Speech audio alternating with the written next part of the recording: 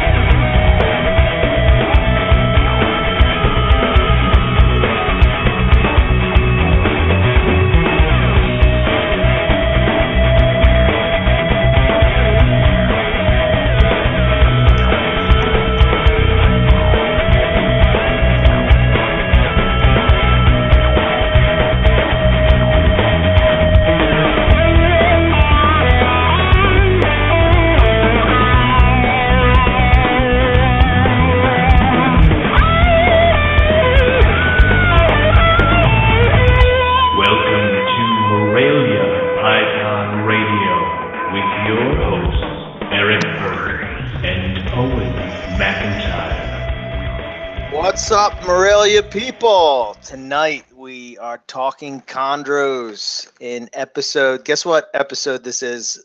Owen? I don't know. 100. 207 shows. Holy shit! Why do we do this? Anyway, 207. Holy crap! Yes. Wow. This is episode 207. We have Matthew Morris with us. We're going to be talking chondros. We haven't had a chondro show in a while. So yeah, you guys are chomping at the bit. Yeah, we had to throw a bone to the chondro people every once in a while to keep them happy and their bloodlust at a calm pace. So yeah, and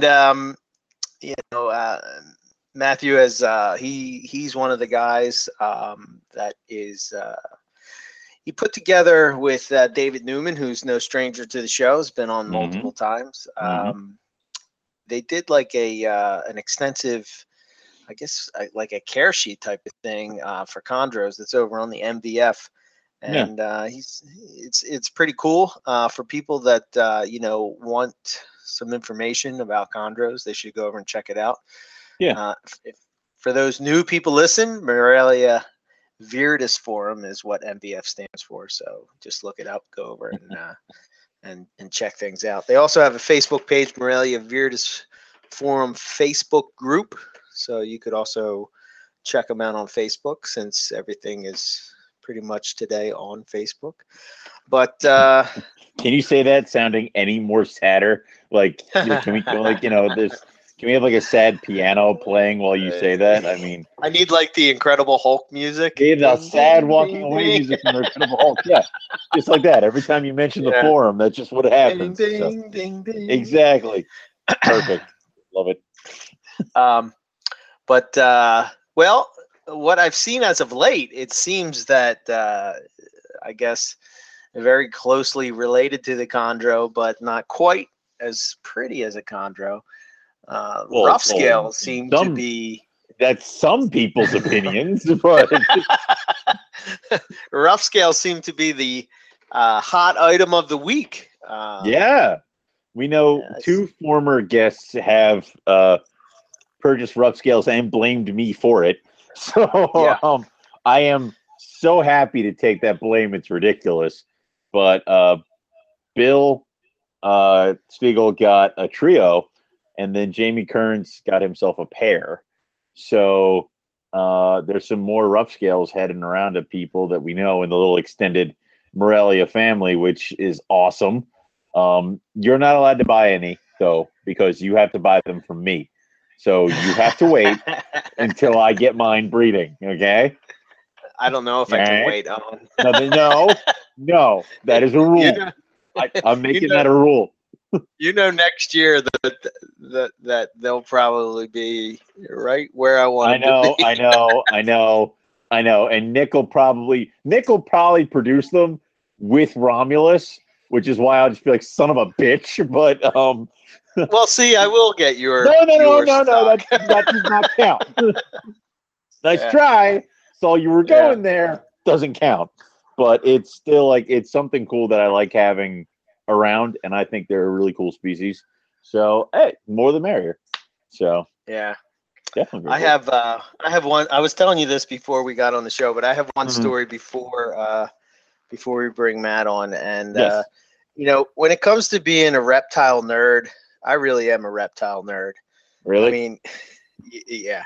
It's like now that I can watch YouTube through my TV, it's kind of like sometimes I don't even watch TV. I just watch these different YouTube videos and whatnot. So anyway, one of the fans reached out to me and said that there was this guy that has a YouTube page, and he keeps a bunch of different stuff, and that I should check it out. And honestly, I want to say it's HLH Reptiles or something like that. Yeah, okay. So I go on it and I'm watching it, and he does a lot of like ball pythons and various other types of things. And I'm flipping through like his videos, and I see the video for Tinley Park 2014, and I'm like, there. I said, "Oh man, we were there. I wonder what he took pictures of." So I'm not even thinking of our booth or anything like that. So I flip on the video and I'm watching it, and next thing I know, I see Matt Minatola's Borneos, and I'm like, "Whoa, that's Matt's Borneos! Oh my god, I know those animals. Yeah, okay." And I'm thinking like, I don't know why I was so geeked out about it, but I'm like, oh my god, that's so cool, So real quick, I'm messaging you guys. I'm like, I just saw Matt's animals on the thing. So they go around, and then sure enough, he's standing at our table. Yeah. And he's holding one of your animals. Well, at the time, I didn't realize that it was your Brettles pythons. But he was holding one of the baby Brettles, yeah. Yeah, and I'm standing there, and I'm talking to Phil from Star Pythons, and I'm like, "Oh my god, I'm on a YouTube video! This is nuts!" Like I love how you're like, "I'm on a YouTube video. We have a weekly podcast that goes around the world," but you're like, "I'm on a YouTube video." Oh my god! Hi, Mom. Yeah, that's what like what? I don't know. It was just weird, like to see yourself on the other side of it. Anyway, he goes back later on in the show, and he shows these pickups. So I'm like, I must have picked up some ball pythons or whatnot. No. And he starts opening up and he pulls out a Borneo. And he says, yeah, there was a whole bunch of Bloods and Borneo people there. And I'm thinking, no, there wasn't. No, I said, the only one that really had, the only one that had Borneos was Matt. You know, Matt, and I'm like, that has to be Matt Snake. That has to be Matt Snake. So he's going through this whole speech about the snake, you know, blah blah blah. Yeah. And then he pulls out his business card and he holds up his business card. He's like, yeah, his name is Matt Minatola from Philly Herp. So if you ever want to, you know, check it out, here you go. Here's his card, you know, blah blah blah. So then he goes and he says, I've been waiting to work with this species for quite a long time. And I finally pulled the trigger and I'm pretty excited. So I'm thinking maybe he got like, you know, I don't know, white lips or something crazy. So he pulls out these brittle pythons. And I'm like, brittle pythons? The only one that had, I said, oh my God, that's Owen's brittle python. So I'm like waiting for him to hold up the rogue reptile card. No rogue card. He gives this lovely speech about Matt Minatola, and then he shows off these two very good looking brittle pythons that I produced, and he goes on and on and on about them, and then nothing happens. It ends. Now I'm not mad, I swear. If this guy's listening, I'm so happy that you're knocked over by these Brettles pythons, because I rarely ever get to see the after effect when people buy them, when they get them home. So it was awesome seeing this dude like totally geek out over two animals that I produced. But I'm like, no card. And so it was kind of funny at the same. It's funny at the same time because I messaged you. I'm like, those are my Brettles. I didn't get a shout out. Apparently, I'm not that high end. So we will go this year with our brand new cards. Yeah, our new cards are going to be as cool, worthy of shout outs. God damn it. Maybe you'll get a shout out this year. You know, I'm glad you workshopped your new logo just in time for Tinley Park. So maybe this time. I know, right? So, but it brings up a good. Cool to watch it. Yeah, but it brings up a cool feeling. Mm-hmm. That when you see animals that you've produced and with animals that you've raised and like, I can only imagine what it's like for these guys that have been doing it for 20 plus years. And you know what I mean? And see animals that you produced and then those animals produced, and it must be pretty cool feeling. I mean, that's what I've started to do is that if I have a really good picture of an animal and somebody buys it, I usually I have a gallery on Rogue's Facebook page, which is Sold Babies. And I started it off as people would send me pictures of babies as they kind of grew up a little bit. But what I've been doing now is as people buy the babies, I chuck them into that gallery with like, you know, what it is and when they bought it or what or who owns it now. And I like that because every once in a while I go in there and I'm like, Jesus Christ, these are all these babies. And I've only been doing this half the time as some of these guys. And that isn't even all the babies. It's just the ones that I particularly thought were, you know, really good looking or interesting looking, or I had a really good picture of them, just something to chuck in there. Or they're going to somebody who is, you know, prominent in the community. Like I have the caramel that you have is in that gallery because you have it. So, you know, and she's gorgeous, but you know, of other things, it's like easy. So there's a bunch of different stuff like that. I mean, it's just one of those things of like, it kind of it's something for potential customers to look at. And I would love to get more pictures of animals that I've produced as they got bigger. I think that would just be awesome. So, yeah, kind of trace where they're at, and or how they're growing up, if they look like their parents and stuff like that. Zach just sent me back a caramel he got from me in 13, and it looks just like her mother, like exactly to a T. So I may keep it. So I don't know yet, but nice. It's awesome like that. Okay, that's true. I guess that's enough rambling for me and you. That's enough rambling. Back to where we were. Let's get this party started. Get Matt on here. Hey, Matt. Welcome to Morelia Python Radio. Glad to have you. Thanks for having me. Absolutely. Of course. We're ready to talk some chondros. Talk. Yeah, and I need to learn how to. I need to learn how to keep my Arubiox happy, even though I'm pretty sure that's impossible. So they're horrible. Anyway, Matt, why don't you tell us? Yeah, why don't you tell us? Oh, especially one Eric just gave me. I mean, I'm pretty sure he shuffled that off to me because he hates it, but we won't talk about that. He's not called Grendel for any reason. Other than horrible animal. Anyway. Evil. Now, wait a minute. I thought Roos was supposed to be calm and tame. He didn't get that memo. No. I've been bitten 3 times when we had him for 4 days. But anyway, Matt, why don't you give us some background into yourself and what got you started into reptiles? Okay. I guess I've always gravitated toward animals that were a little less desirable. Rats, bats, frogs, toads, lizards. Just a heavy emphasis on reptiles, basically, from a young age. I guess there was 2 events really that kind of solidified my interest in reptiles and basically snakes in general. The first one was in elementary school, probably about 4th grade, I believe. I was kind of known for, liking reptiles, and my teacher came to me saying, "Hey, there's a snake on the playground. It's on the kickball field. Go remove it." And so I said, "Okay." So I went over there, and the other kids were kind of teasing it and messing around with it, taunting it. So I was really pissed off. So I was able to neck it, and I put it in a jar because I thought it was a little different. It looked a little different than anything else I'd really seen before. So I took it home, and Dad kind of freaked out about it and said, "Oh my God, this is dangerous. This is copperhead. I can't believe you caught this thing." And holy crap. So he took it in the jar, and he proceeded to go to the bathroom, and he flushed it down the toilet. And that was, my God. That was it.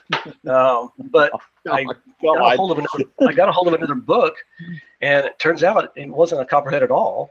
It was just a water snake. Exactly. Yeah. Okay. And so, I really felt bad. I felt bad for the snake. And so I kind of told myself, I'm not going to make that mistake again. So I started trying to learn as much as I could about identifying local snakes. And so that kind of leads me into the next little chapter.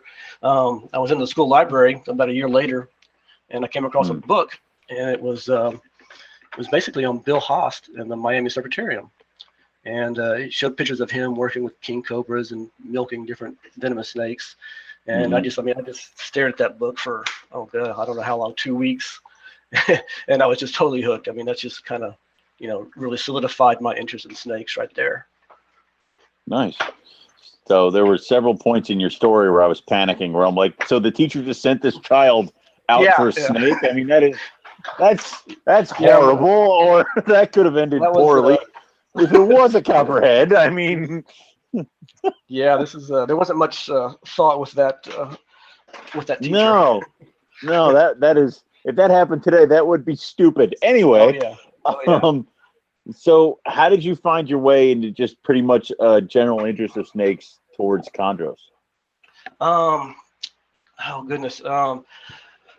Sometime around the mid '80s, I was working with Amazon tree boas, and oh Lord, yeah. And this is early on. I liked arboreal tree pythons or tree boas at that time. And one of my buddies knew one of the curators at the Fort Worth Zoo named Dave Bloody. I believe his name was Dave Bloody. Anyway, I arranged to get a kind of behind the scenes tour of the reptile house up there. And we were walking around and seeing the normal stuff. And Dave kind of pulled me and said, "I really got something cool to show you." So he went over to a box and he lifted up a cover on it, and sitting right in the middle of that was I have no idea what the type was, locality type, but it was just this hormonal blue female chondro beehived around a bunch of eggs. And that was the first time I'd seen a live green tree. And it was blue, just solid blue. It was just gorgeous. And that left really, quite an impression on me. So that's how I really got into it. That is one of those things where it's just like everybody kind of drifts towards chondros the second they see a blue one. So I don't know why, but it's just the blue one. Everybody's like, "Oh, blue one, done." blue snake on a tree. That's all I ever want now. So ball python on a stick. Anyway, what's Matt? What size collection are you working with now? I am pretty small compared to some people, but I guess pretty big compared to others. I'm kind of limited in what I got. I'd like to have more, but I have no room, so I can't get any bigger. Really. Right. I have 12 adults. I've got 15 sub-adults ranging from anywhere from 2 to 3 years old, and then I've got 10 yearlings, and I've got a brand new Blaze Neo that I got from Bill Stiegel, one of his latest clutch, and I just acquired a Signal Herp Kofayu or Canary from that auction. Yeah. So that's the extent of my collection right now. Wow. Is the Kofi? Is it? What's it look like? Is it yellow? Is it green? Does it have some yellow? Some no, green? it's not a full yellow one. It's kind of a muddy yellow. Pretty good amount of green in there, but it's a faded green. So I don't know how else to describe it. It's a dirty yellow, I guess is a better way to say it. It's a 3-week-old banana, where it's kind of like a greenish yellow kind of a thing, where it's maybe a little fuzzy. Exactly. Yeah. So. Did they look any different? If like for instance, if you looked at an Aru and a Biak, can you notice a difference in the Kofi's? Mm-hmm. Oh, this one, yeah, you could. There's some where you couldn't. I mean, some are really just a green snake for the most part, but some will be that dirty yellowish, and sometimes they'll fade in and out of a brighter yellow to a dirtier yellow. I've seen them do that a couple of times. Just I don't know what it is. I don't know if it's hormones. I don't know what's causing it, but they will change color to some degree. Okay. Right. So there's some alteration of the color. So, mm-hmm. So now, can you tell us about the chondro care sheet that you and Dave Newman put together on the MBF, and what prompted you guys to kind of do this? There's several different factors in this. Kind of a long-winded story, so if I tend to be a little long-winded, trying to go for it. Go for it. Do it. That's what you're here for. All right, awesome. I guess it started out. I was doing not a guide, but I was doing a care sheet for my customers because I didn't have one at the time, and I wanted something to give to them.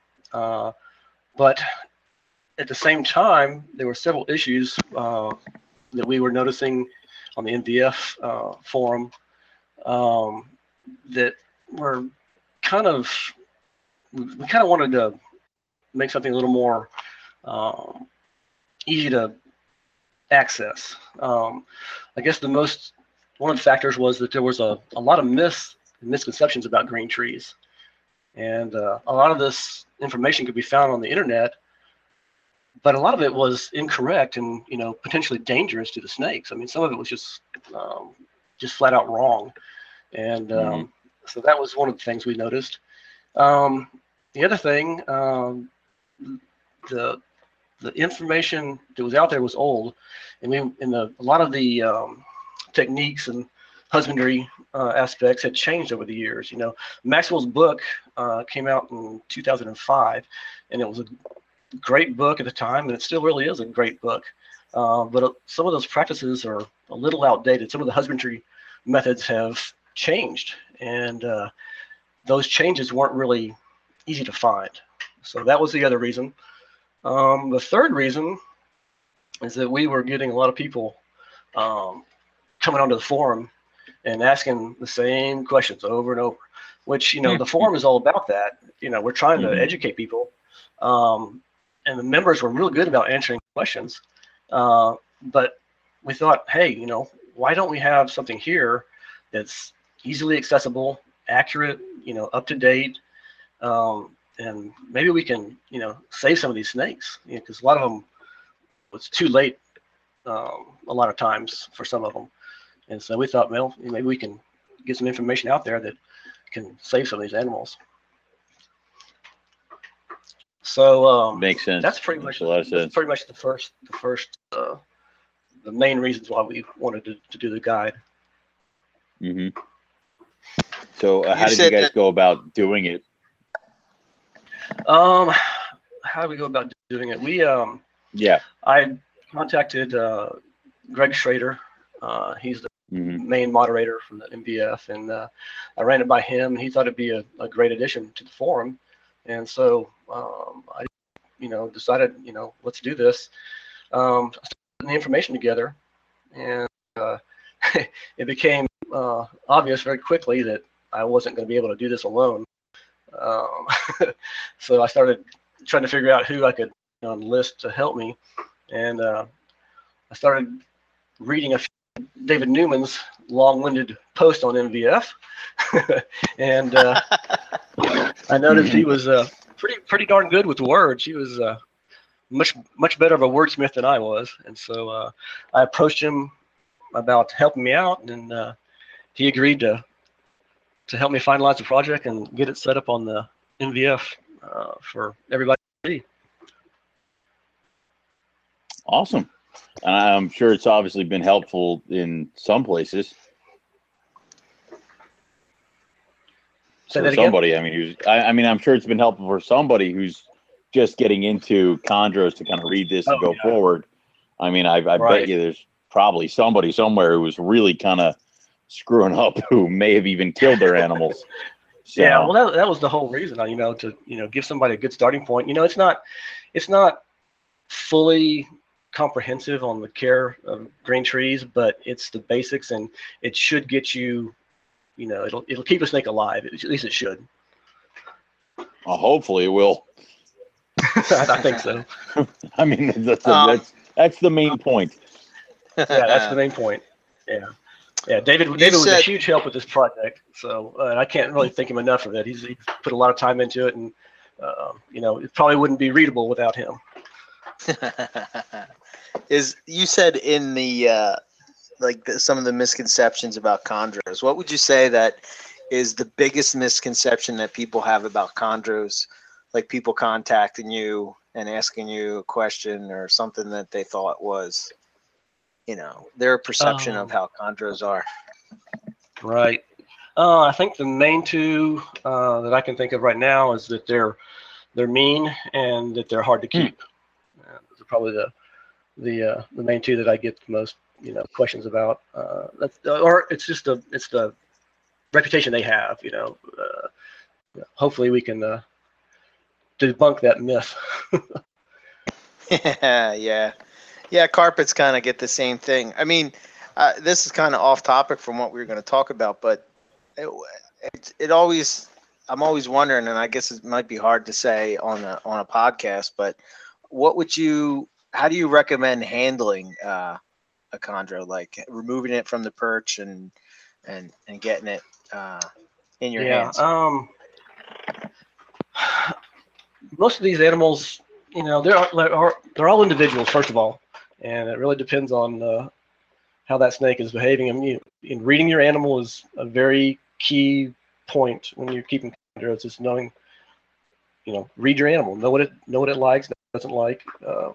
When I get an animal off a perch, I'll do it. I try to do it. Let him come off.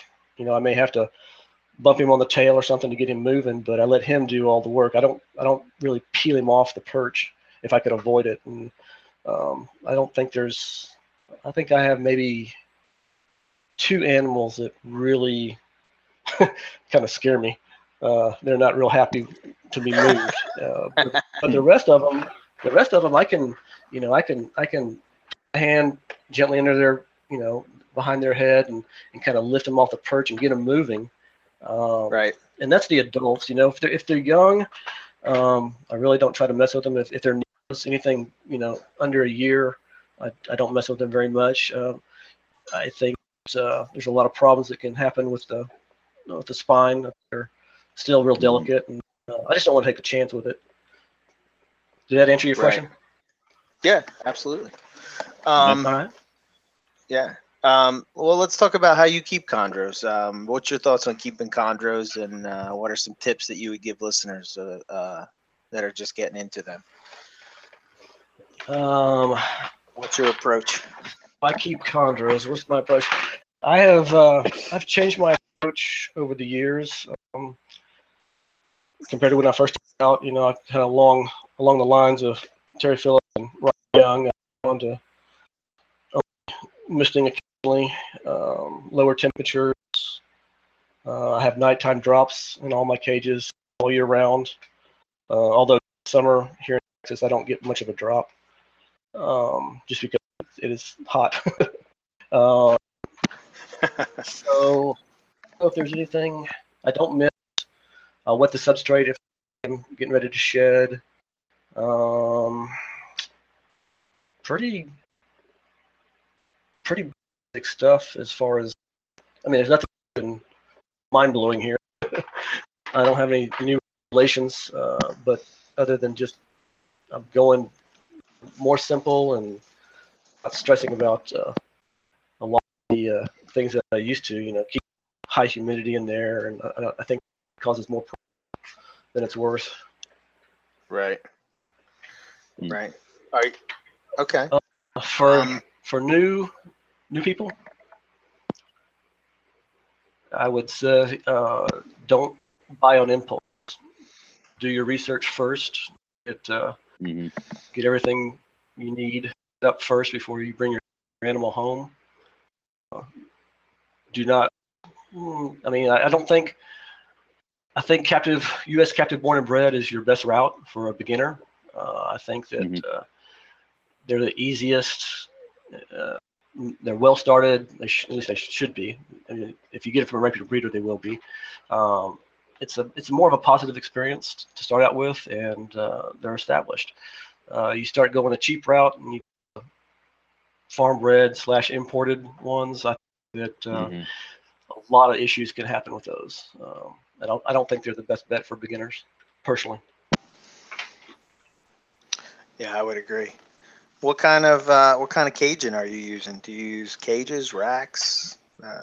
I've got for my adults, I use Jim Sharphorn cages. I've got the 34 by 2 by 2 for my adult females, and I keep my males in the 2 by 2 cubes for the adults. For my yearlings up to about 2 years of age, I have a rack system. It's back heated, various size tubs. I tend to move when they need to be moved up size wise. I'll move the tub size up on the rack. For the Neos, I got regular 6-quart shoe boxes with coat hanger perches and just a basic paper towel substrate on the Neos. Okay. What about your approach to feeding? I see this that some chondro people like to keep their snakes bigger, some keep them smaller. What's your thoughts? Yeah, I guess that's another thing that I've done over the years is I've really backed off on the feeding, kept them smaller, tried to thin them down a little bit. I do feed rats occasionally, but I think that rats have to be done carefully. I don't think that. They've been, prior to how we're keeping them today. There were many chondros that were raised strictly on rats, and they all produced babies. So I think it can be done, but I think it has to be done very carefully. Most of my adults are fed adults to jumbo mice, and occasionally a rat. Not too often, but occasionally, just to change things up a little bit.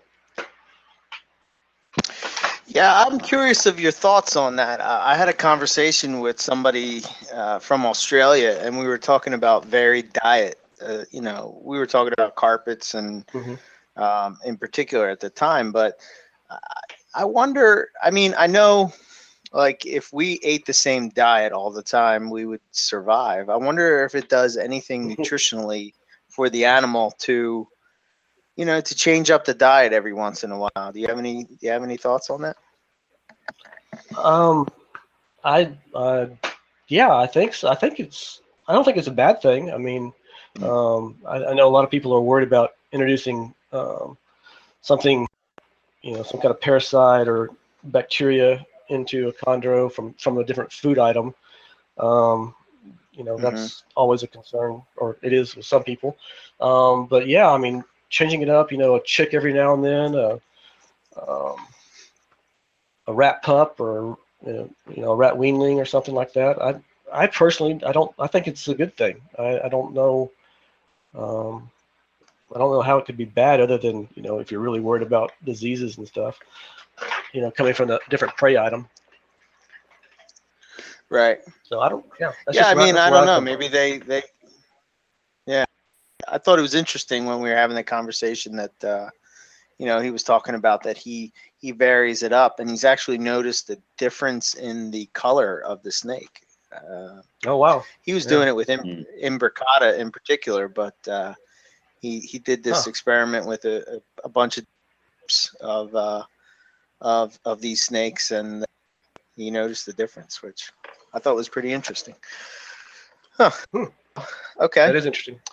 With that being said, what do you think about? Do you have any thoughts behind?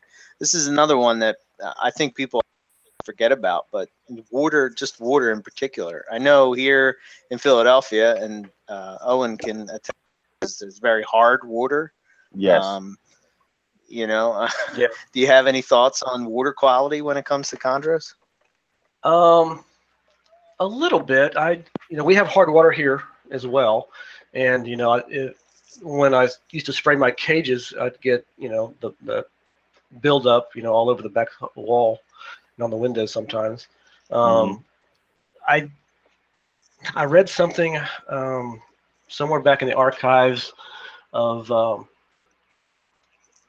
MVF, and I think Maxwell said something like he thought that hard water was causing kidney failure in his neos. I don't know if there's any truth to that, but I start my neos, when I do my neos up to about 6 months, I do them on pure bottled spring water. Okay. And I don't know. I've had people say that it doesn't matter, but that's just where I start them. About 6 months, then I'll start slowly changing over to my tap water. We have tap water here that's really good quality. It is hard, but it's good quality. I think that if I had to change something, I think, and I may do this, but I may get a filter that eliminates the chlorine out of the water. I think the less chemicals that we put into those snakes, the better. But I'm not doing that right now. I'd like to, and I may do that in the future. But as of right now, I just use the tap water on all my animals. Right, one of those water filtration systems for the house or something. Yeah, something like that. Yeah. Yeah. Yeah. Yep. Interesting. I have a question coming in from Buddy from Stony Creek Captives. He says, "What do you think is the optimal size for a chondro?" Optimal size, male or female? I guess is what I would ask. Let's do female. Let's do both. Yeah, let's do both. All right. I think after listening to Daniel Natusch and his thoughts on, the size of wild chondros, I think that each animal is going to be different. I've got several animals that turned out to be much larger than, for instance, I've got a lemon tree Biak male that was outgrowing a male from the same year. It was about 5 months difference in the hatch date, but he was twice the size as that other male. And I think some of the animals are just going to be bigger. I don't know what to tell you. I grow mine fairly slow. Mm-hmm. I think my females will tend to be bigger faster than the males, but optimal weight, I don't know. I mean, I think that after 4 years, when a female's ready to breed, if she's above 600 grams at 4 years, and like I said, I don't push my animals, but I also don't starve them. But if she's 600 grams or better at 4 years of age, I'm going to put her with a male. Mm-hmm. I don't have a problem with that. I think the age is more important, really, for a female. Males, they can, they can be ready to go at 250 grams sometimes. So it's, I've heard of that. I've never had one, but I have heard of that. So I don't know. I don't know if I have a good answer for that. Right. Oh, don't you think that maybe even within locality vary, I would think. Yeah. I was thinking that too. I had a Wymena female years ago that, I mean, she barely pushed 700 grams. And then I saw the one that Bill Stiegel had, and that thing's a monster. I mean, compared to the one I had. So, I would like to think that, each locale type may have a general size, but I don't know what that would be. I think they're each individuals, and they're gonna grow at different rates, and depending on how you feed them and stuff like that. Yeah, I would think some with every animal, you're gonna have some that are bigger, smaller. And I mean, look at me and Owen. You got the real big guy, small guy. Not that big. All right. Exactly. I've gotten better. Jesus Christ. I was talking about height, Owen. I don't know what you're talking about. Oh yeah, all right.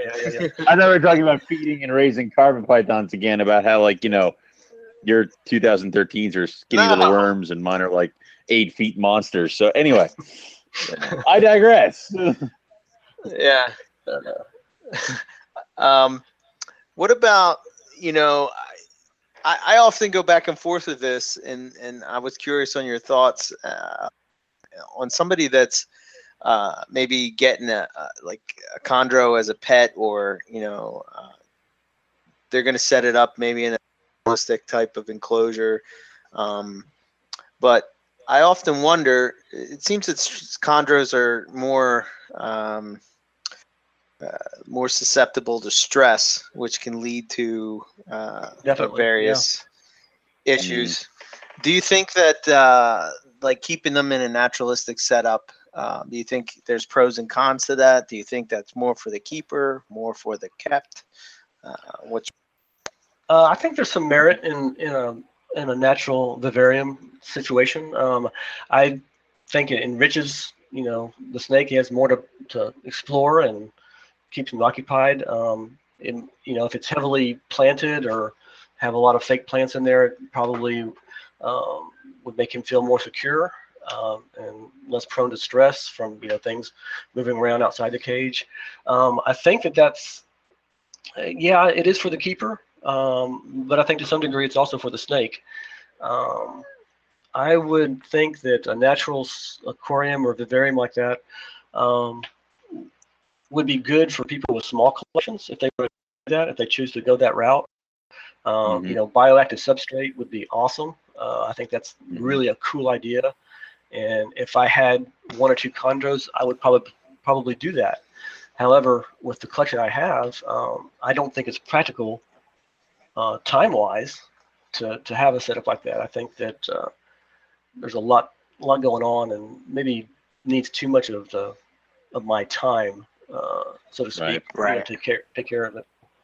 But yeah, I think there's a definite advantage, at least visually. They're awesome looking, and I think there is a little bit of helpful additional exercise and exploration for the snake to, I guess what's the word I'm looking for? I don't know. I can't think of it right now, but just extra stimulus. That's the word I was looking for. Stimulus. Enrichment and stimuli. Yeah, I got you. Enrichment. There We you go. got There you you. go. Enrichment. Yeah. That's what I was looking for. It's my zoo stuff coming out again. Anyway, Yeah, there you go. but I could definitely see that. I mean, obviously, if you have an entire bank of chondros or a bunch of cages, having a naturalistic setup in each one would be daunting. But if you only got one or two, why not set them up with a naturalistic setup? So I could see that. So that's cool. I would be just more concerned about temperature and stuff like that. If you put a big display room and tank in your like living room or something like that. So I guess that would be something that would hold me back. But let's talk breeding chondros, because that's what a lot of people, whenever we do a chondro show, that's what everybody's like glued to, is they want to know how the hell do they make more of these things. So they want to always hear about exactly what everybody we have on does for breeding. So why don't you they're all different. Why don't you walk? Everybody's different. They're extremely different. But why don't you just do a quick overview of your breeding, and then we're gonna walk through some questions too. So how do you get your guys set up for breeding? All right.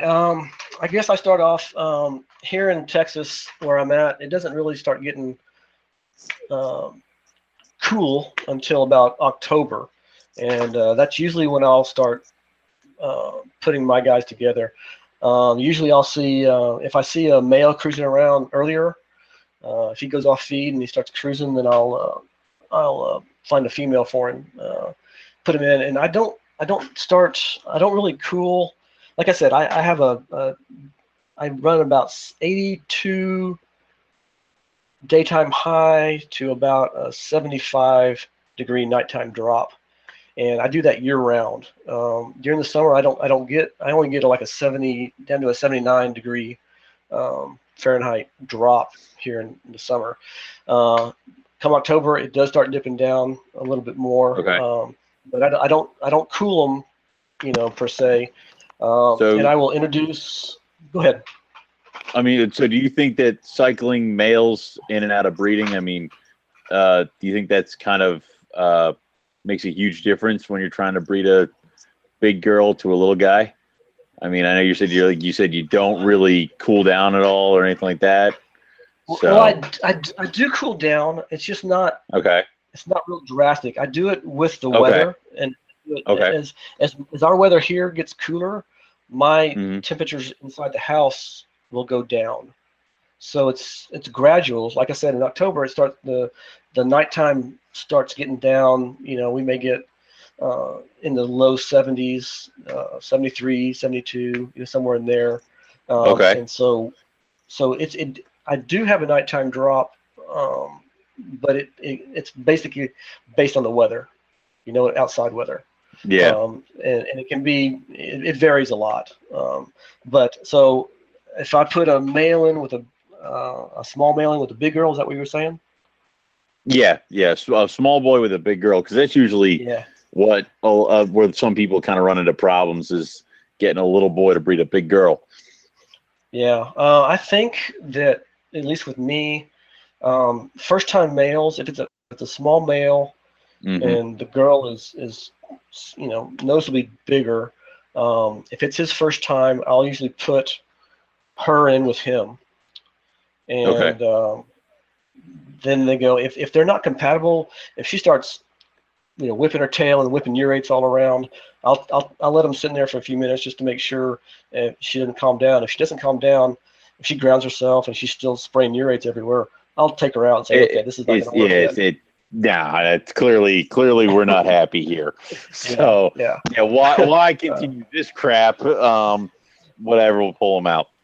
Exactly. So, now, if I have a male that's an aggressive breeder but he's small, I'll put him in in the female's cage. I'll depending on the male, if he's an aggressive breeder, I'll put him in the female's cage and let him try that. And that's worked for me too.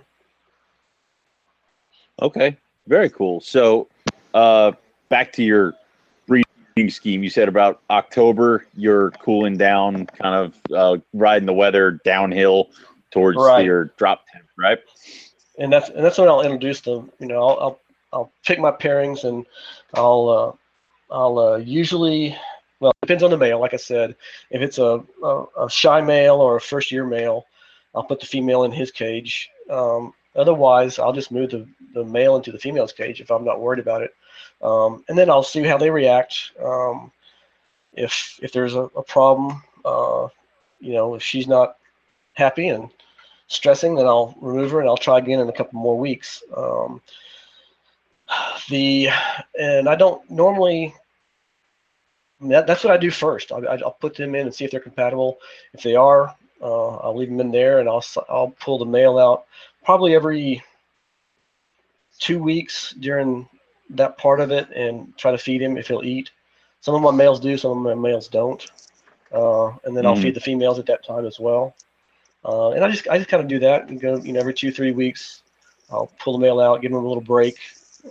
If I'm doing multiple females with a male, I'll give him a 2-3 day break, and then I'll put him in with another female. And I've done that before. Okay. You ever tried putting 2 girls with 1 male in the same cage, or is that just like blasphemy when it comes to chondro? I mean, I don't know. I don't know. I see a lot of potential problems with that one, but I imagine. I just didn't know. I've never heard of that. I've never heard of that. So. I'm trying to get Bill Stiegel to send me a very uploaded email tomorrow. Is what I'm trying to get. So if I can get there, I'm going to be a happy man. But I'm sorry, it's over now. I've been trying to keep composure, but it's done. Anyway, when it comes to reproduction, what size should your females be before you kind of take them into? I know you touched on a little bit about the 600-gram females as you're ready to go, but what age do you kind of look at them to be like, now you're ready? Time to go. Here you go. Minimum of 4 years for me. Okay. I think that 3 is just. I mean, I've heard of 3-year-old females going, but it's just not something I would do. I like them older, and I think you'll get a better clutch from an older female. Okay. That makes some sense, and that's the same way with carpets. I'd rather wait a year than push a female. Yeah. So something that happens or has been known to happen in carpets, and we're a little curious if it happens in the chondros, is dual paternity. Can you have one clutch with 2 dads, or is it really hard to tell because they all come out freaking yellow or red? I think there are instances where you could actually be for certain which male it would be. I don't. I can't think of offhand right now that exact situation, but I know that there's always a question when there's 2 males on which one was the dad, and everybody's guessed, and there hasn't been a whole lot of for sure it was this one, and there's always that question. Right. I personally I hate that strategy, just because you don't know where what the dad was. And throw a wrench in that works. I love my lineage. I love my lineages, and I don't want to screw those up. So, yeah, I mean, I imagine playing hopping around boys in the chondros were very, very important. Is kind of a no-no.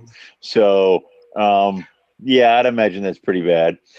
So it was done. That was done. I mean, they did multiple males. I know.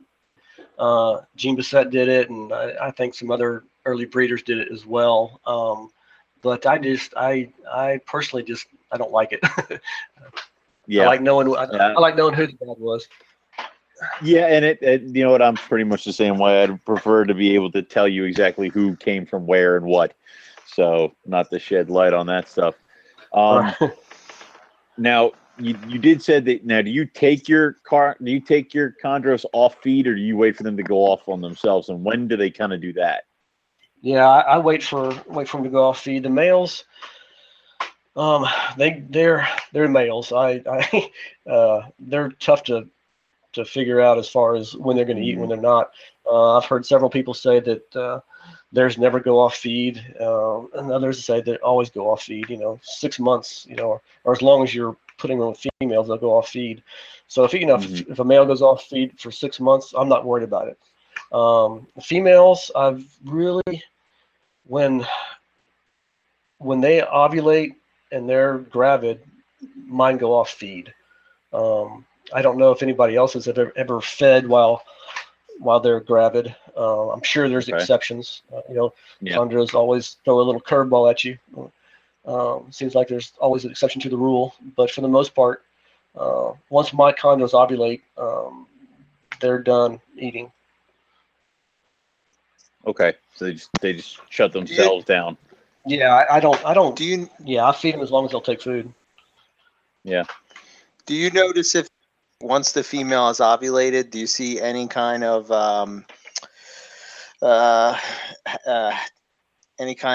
like, does she ground herself? Do you see anything like that, or do they typically stay up on the perch? Yeah, mine typically stay on the perch. They're very uncomfortable during that follicle development and during that ovulation stage, and so they move around the perch a lot. I've never had one ground themselves. I've seen them crawling around on the ground at night, but never seen them stay there. They always go back to the perch. Okay. So, what? I'm going to jump in here real quick, Owen. Go ahead, Eric. Go ahead. I'm just bringing these up because we were talking about this last week, but not on the show, but off the show. As far as, like, if you have a female that is hormonal blue, right? And let's say that she turns blue outside of the quote-unquote breeding season. Do you think that typically would be a clue to maybe put a male in there? Yeah, I do. I've never had that happen, but I've seen that in other people's chondros. Yeah, I think that's a good sign that she could be developing follicles. That's my 2 cents on it. Right. What about as far as, like, I don't know if you said this when you were hitting on this in the beginning, but as far as introducing a male, do you think that has anything to do with the female developing follicles? Does that sort of stimulate that growth? Yeah, I do. I think that does have something to do with it. I know some people wait till they see the female, developing follicles before they put them in. I know some people have sonograms and they go by that. I wish I could afford a sonogram, but you know what? I'm just not. I want things to happen. I don't want to have to sit there and take a female out and see how big the follicles are, if she's ready or not. I'm not there yet, so I just kind of let things happen when they do. So I don't know. I really do think that the male has something to do with it. I think it triggers something once they start breeding. But then again, cooling down may too. There's a lot we don't know. At least I think we don't. Still got a little more things to figure out. Yeah, I would think that there's multiple triggers in getting a female and male to breed. I would think so. I would think so. It's not just one thing. And I think maybe it might even be individual animals may, prefer this over that. Really a cookie cutter type of thing so much. Do you have any thoughts on light cycles or feeding cycles?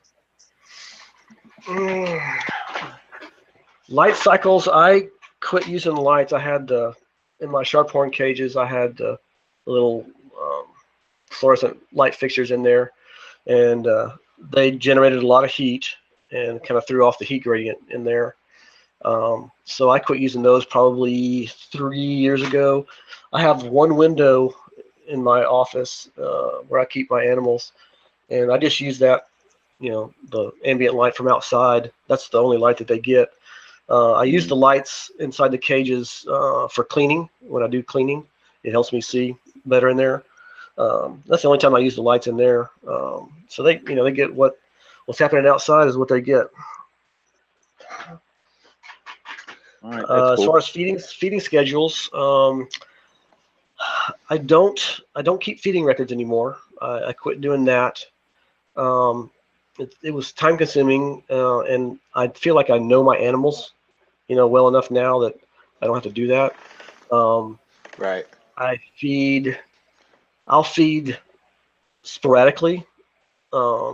Sometimes I'll feed I don't know, maybe a male. I may feed him every 3 to 4 weeks, a small meal, and then I'll do that for a month or two, and then maybe change it up. I'll give him 3 small meals right in a row,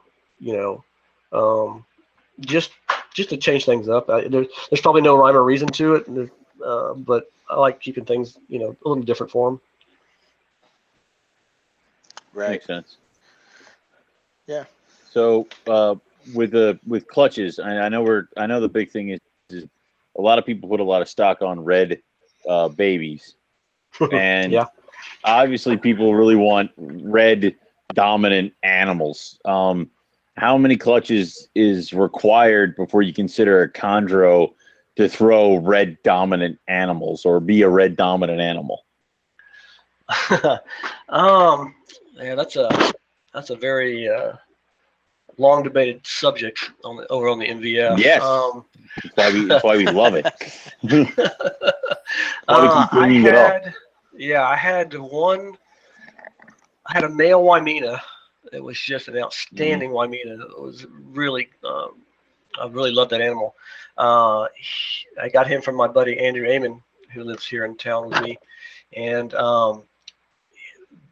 we paired it up with a Maruki female one year, and the year before, she had all yellow babies. We paired her up with the Wymena, and she had all red babies. In this case, I wanted to try the male again with an animal that had yellow background, in other words, from a yellow Neo, to see if he would actually prove out to be red dominant. If he had, and depending on the clutch size, I think that's important too. I think if you have under 8 eggs, then it's probably you probably need at least 3 clutches to be for sure.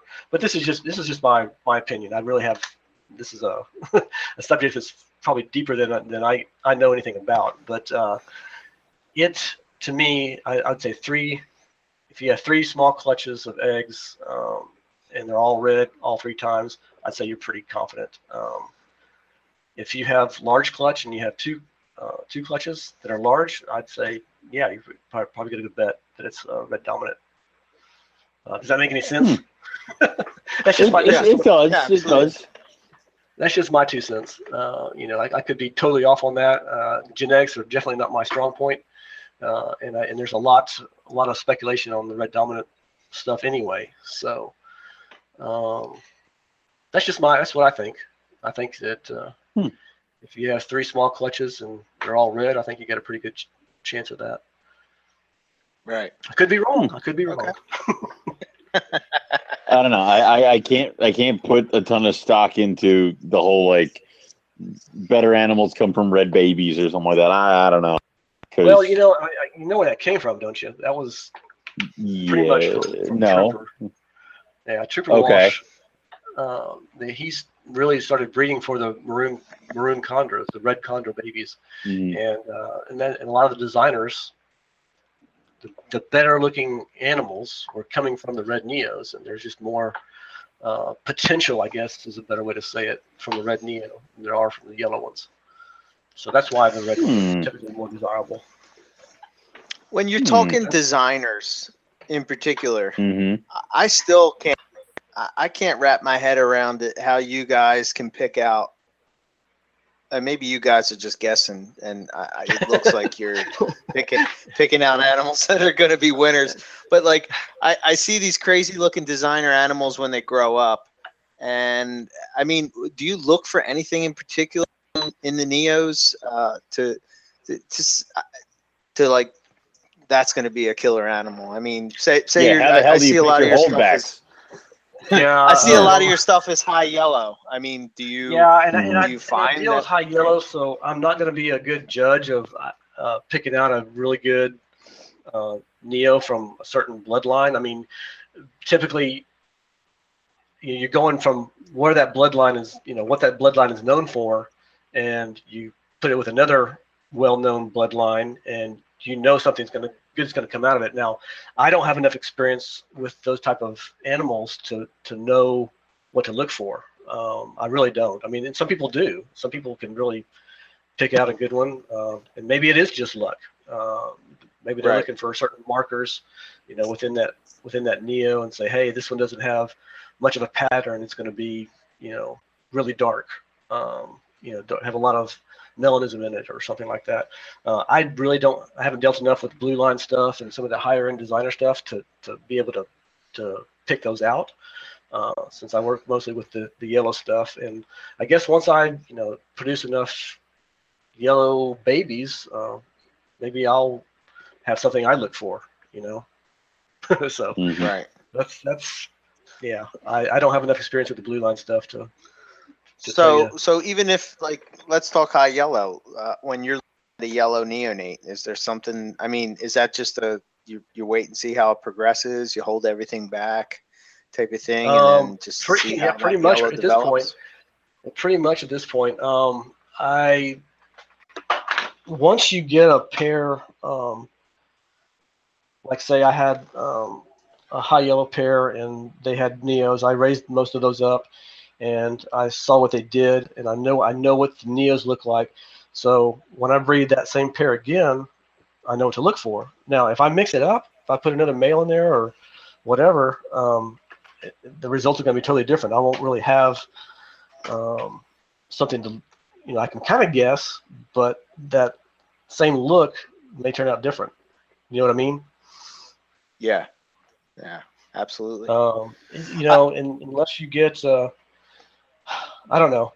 To me, it's kind of a guessing game still. I mean, you can definitely increase your odds with the bloodlines. If well-known high yellow bloodline, you're going to get some high yellows in there. What degree of yellow you're going to get, I don't know if there's anything in the Neo that's going to tell you that at this point. When you're doing high yellow stuff, is that typically, I know there's still debate on whether or not, there's 2 different or 3 different species of chondros, Are you seeing high yellow from a specific locality crossed with another locality, or, sometimes I wonder if, like, you're getting these crazy designer animals because it's really hybrid vigor type of thing, like you're getting almost like a car type of thing, you see these crazy things because you're crossing, 2 different species. Do you have any thoughts on that? And all your pretty chondros are hybrids. Eric just said it. All your pretty chondros hybrids. Well, all of them. Doesn't mean they're still not. You have. That's what Eric just said. They're unpure mutts. Yep. I think that'll we end the episode there. Yeah. Truth to that. They're all hybrids. I guess. All designers came from, different locales at one point. So, what I've noticed, I guess the Beox, of course, are known for the high yellow stuff. And I guess with enough, if you selectively bred Beox for yellow, I guess eventually you would get, some high yellow Beox. I know that there's some German Sarongs that are just really high yellow over there. They've got some nice high yellow Sarongs over there. Of course, the Canaries. Really? Yeah, they do. High yellow Sarongs. Wow, that surprises me. Yeah. The Lemon Tree line, I think, basically came from P&G animals, and they produce some high yellow stuff, obviously. So I guess I don't know if I have a real good answer for that. My yellow stuff comes from a lot of different places, and most of it is designer stuff. I'm trying to mix some Kofiu, or the Canary stuff, and with it I've got some OS animals, high yellow OS animals. I've got a beautiful male from Kimberly Burge of Southern Chondros that was one of her creations. It's an awesome male, almost probably 90% yellow with blue markings on it. It's just a really cool animal. Stuff like that. He's got lemon tree in it. He's got some other stuff in it. You just never know what's going to pop up. Never know. Yeah, I'm a fan of I know a lot of people typically go for the high blue, but I personally am a fan of the high yellow. Yeah. There's just something about that. Yeah, and when I was looking at your Facebook page where you had I was just, wow, animal after animal. I'm just like, wow, it's crazy. So yeah, some of them are pretty neat. Yeah. Yeah, like, so if you wanted to get into a high yellow project, really what you want to pay attention to is really the lineage, I guess. Figure out what the what lineages throw those high yellows and go back, right? I think so. I think that's your best bet. I mean, like I said, you can always start with some really high yellow Beox and hope that you get something. But some of these high yellow bloodlines, we're working on refining them and getting the high yellow to come out a little more often. So I think the chances are better when you get an animal from a high yellow bloodline. Very cool. Cool. Sorry, Owen. I hijacked you again. So you keep doing it. It's fine. I'm totally fine. I just got to make sure I keep track of where it's supposed to go. So now, do you offer a night drop for your juvenile chondros, your young ones that are not getting ready to go to breeding, or do you just keep them warm 24 hours a day? No, I have a nighttime drop for everything. I really don't feel like it's a natural thing for them to have a constant temperature for any snake. That's not what happens. So I don't do it. Makes sense.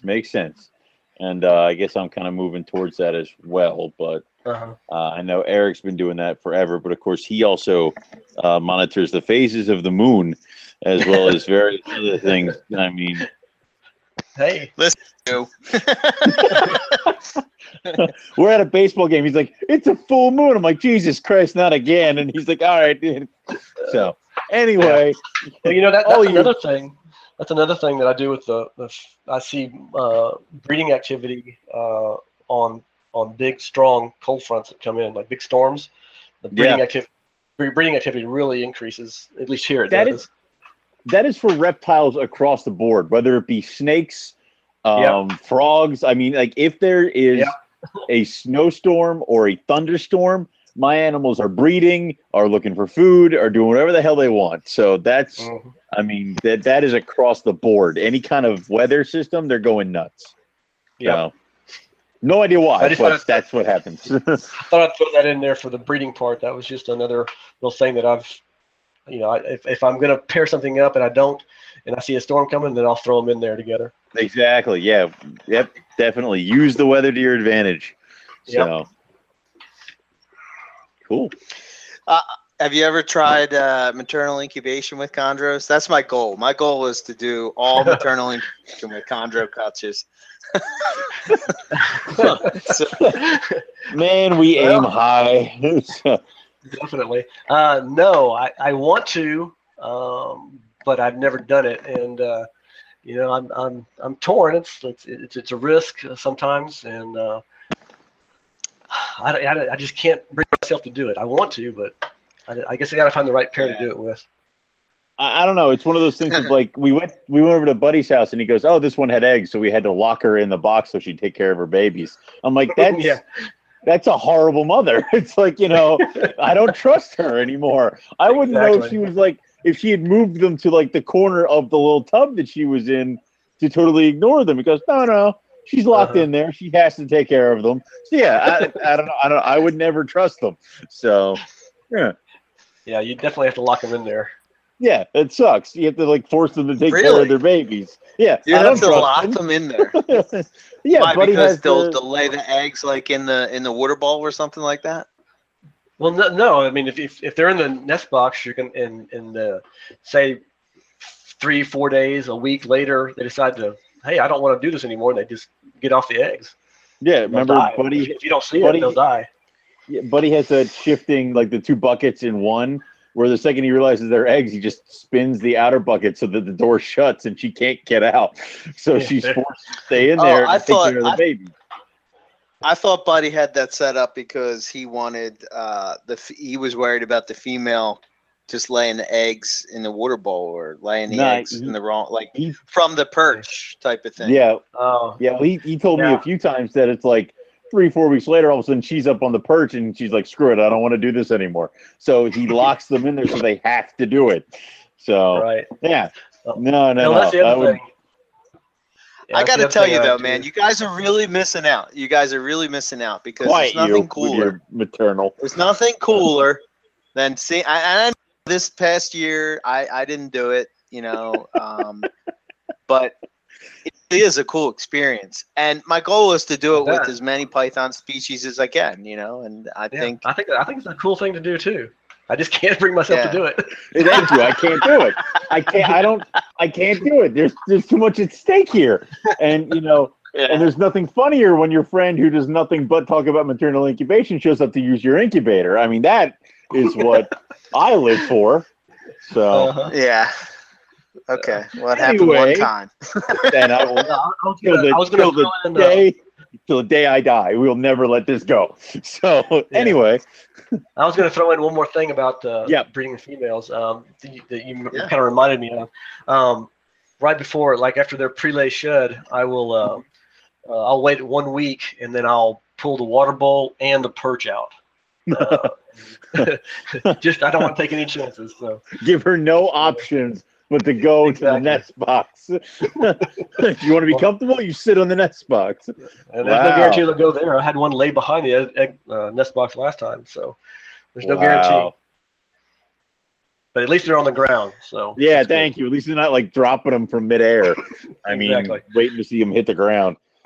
Jesus. Yeah, that could be really bad. Yeah, it could be very bad. Nerve-wracking little. Never good. Never good. Yeah. Wow.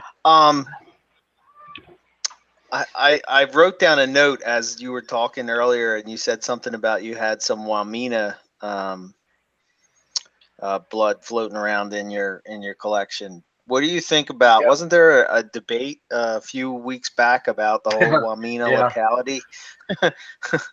What's your thoughts on that? There's always going to be. There's the locale thing is always, it's always a hot topic. It seems like it's been beat to death. I don't know. I know there's several places that are they're named for the area where the snakes are taken from, but yet there's no snakes caught in that particular location. So, I think that it is what it is. I mean, you call it a Wamena type, and you know what that looks like for the most part. Coloration, tails, colors. I mean, there's all sorts of little indicators of different locales, but to me, it's just a name. I think that everybody knows that it is from a certain area, and what name you put to that is, I don't know. It's already been named, so why change it? That's kind of my thought. Yeah, I think I would agree with you. I mean, when you have a specific look or phenotype to a specific named animal, I mean, regardless of whether it's exactly from, I don't know, you could get crazy with localities. I mean, if you like move, you look at some of the gray band people. I mean, it's like I got this on Route 42 at Crossroad, blah blah blah, and it can get nuts. So I did those. Well, it is if you can pick up the animal. Yeah. Yes. Well, you say. I mean, if you're the one that's actually picking up that locality, then I guess you can really say 100% that this is what it is. Right. that's a lot different. I've been in that group of collectors, and I you know who to trust. With where the snakes are coming from, and they do have certain looks to them.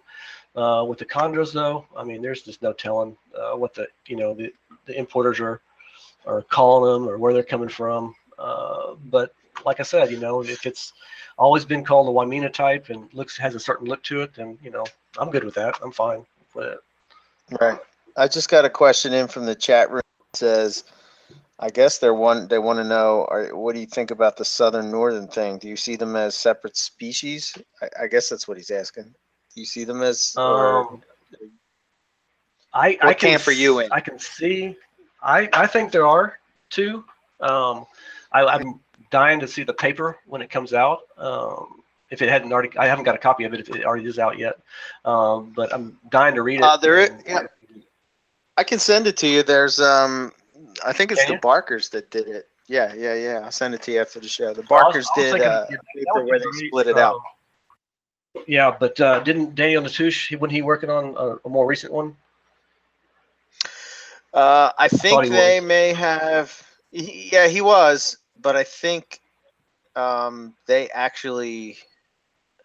I don't know the politics behind that, but all I know is that they named the Biak as separated it out as a species.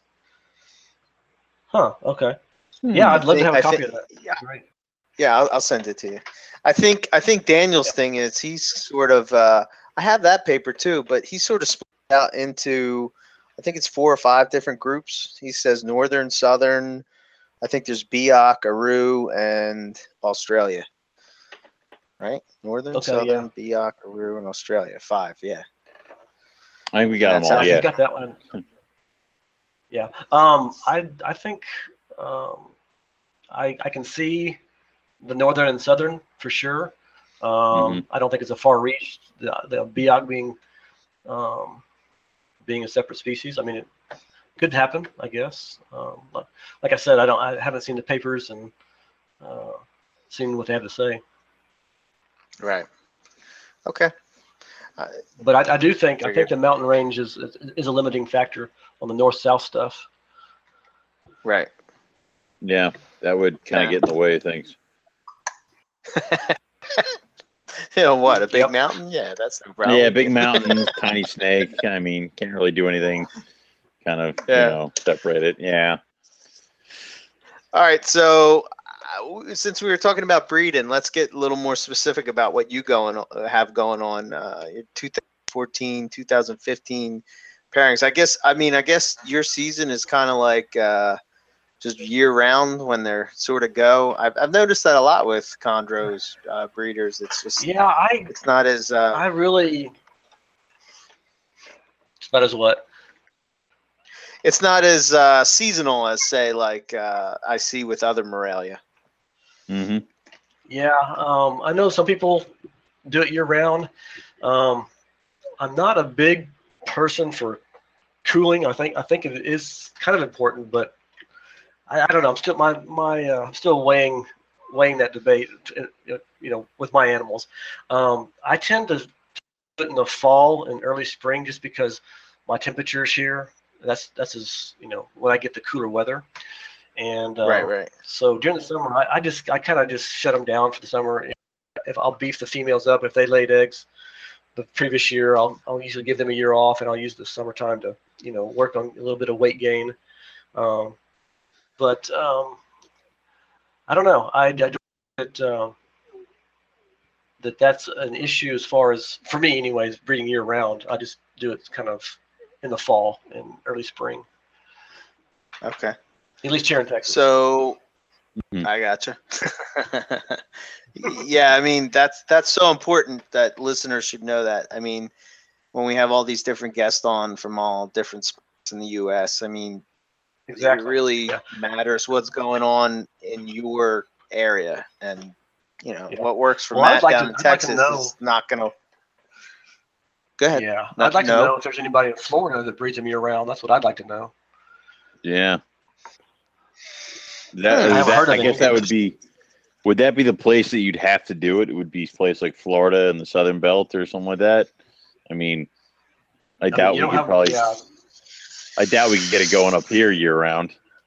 Killing Why not? everything. Killing. They did it. Who? Didn't Greg Stevens breed year round? Well, I don't know. Yeah, I'm pretty sure he did. But this is he's up here. All right. Well, did he have a climate-controlled room, or how did he do it? Yeah. Don't we all have climate-controlled rooms? I don't know. No. I've even heard of people putting a window unit in there and AC and just dropping the temperature down like that in their room. Yeah. So. Buddy does it year round. Buddy does it year round. Yeah. Didn't he just post up pictures of chondros breeding? I don't know. Not too long ago. Seen him. I would have. I guess. I don't know. I haven't seen him. So I'll believe you. I promise. So. Yeah, I mean, I've still heard stories of people that don't cycle their animals. You know, they don't have any temperature drops and they still go. So, you know, if that's the case, then you know you can breed them all year round. I mean, when you look at, if you look where chondros are from, basically they're not really, not as seasonal as say, you know, animals from Australia. That's why I'm saying that, and I noticed that with IJ carpets as well. I mean, to me, they seem to be very similar to chondros keeping because they don't really need that drop down. They're the first ones to breed out of the carpet. You know, it's like a little draft comes through, and they're like, "Whoop, breeding time, blue, blue, blue." You know, time to go. But so let's talk about your pairings that you have going on. One that stood out to me was I'm assuming this is Lemon Tree line, Lemon Bee and the Black Pearl. Can you tell us the history of that pairing and what you hope to produce with that? Well, I guess I'll start out by saying that my last year breeding attempts were like total failure. I couldn't believe it. I mean, this first year I struck out. I was so pissed. Wow. That one didn't go. I had 4 pairings going. You know, I have 4 pairings going, hoping to get 1 or 2. And the one year I did that, I had 4 pairings, and then this year I tried it and got 0. So that's chondros for you. The Lemon Biak Black pairing. The Lemon Biak, she came from a friend of mine here down the road, Brooke Bernston, and he produced her from a male called Lemon Haze. It was a 2008 pure lemon tree produced by the Stewarts at the barn, and then he crossed that male with a red Neo Biak, and so it's a half Biak, half tree. That's the male I got, and I co-own that animal with Barry Manson. So that's our little project. The Black Pearl female, that I paired him up with comes from Rob Worrell, a line that he created. Basically, they're zoo-bred animals. They're from I think the Cincinnati Zoo. Cincinnati Zoo. They were just imports. Not exactly sure where they came from. At that time, probably most of those animals in the early 80s were coming out of PNG, Papua New Guinea. On the, I guess it's the east side. It's I guess, is that the, I don't know. Anyway, so that came from him, and it's pretty much known for yellow and black. It has a lot of yellow and a lot of black in it. So I thought that would be a good pair. My goal with that pairing was to have high yellow with black in it. That was my goal. And that's really what I want. I want either a high yellow animal with some black on it or a high yellow animal with blue on it. That's really what I'm going for. How difficult do you think that's going to be to reproduce?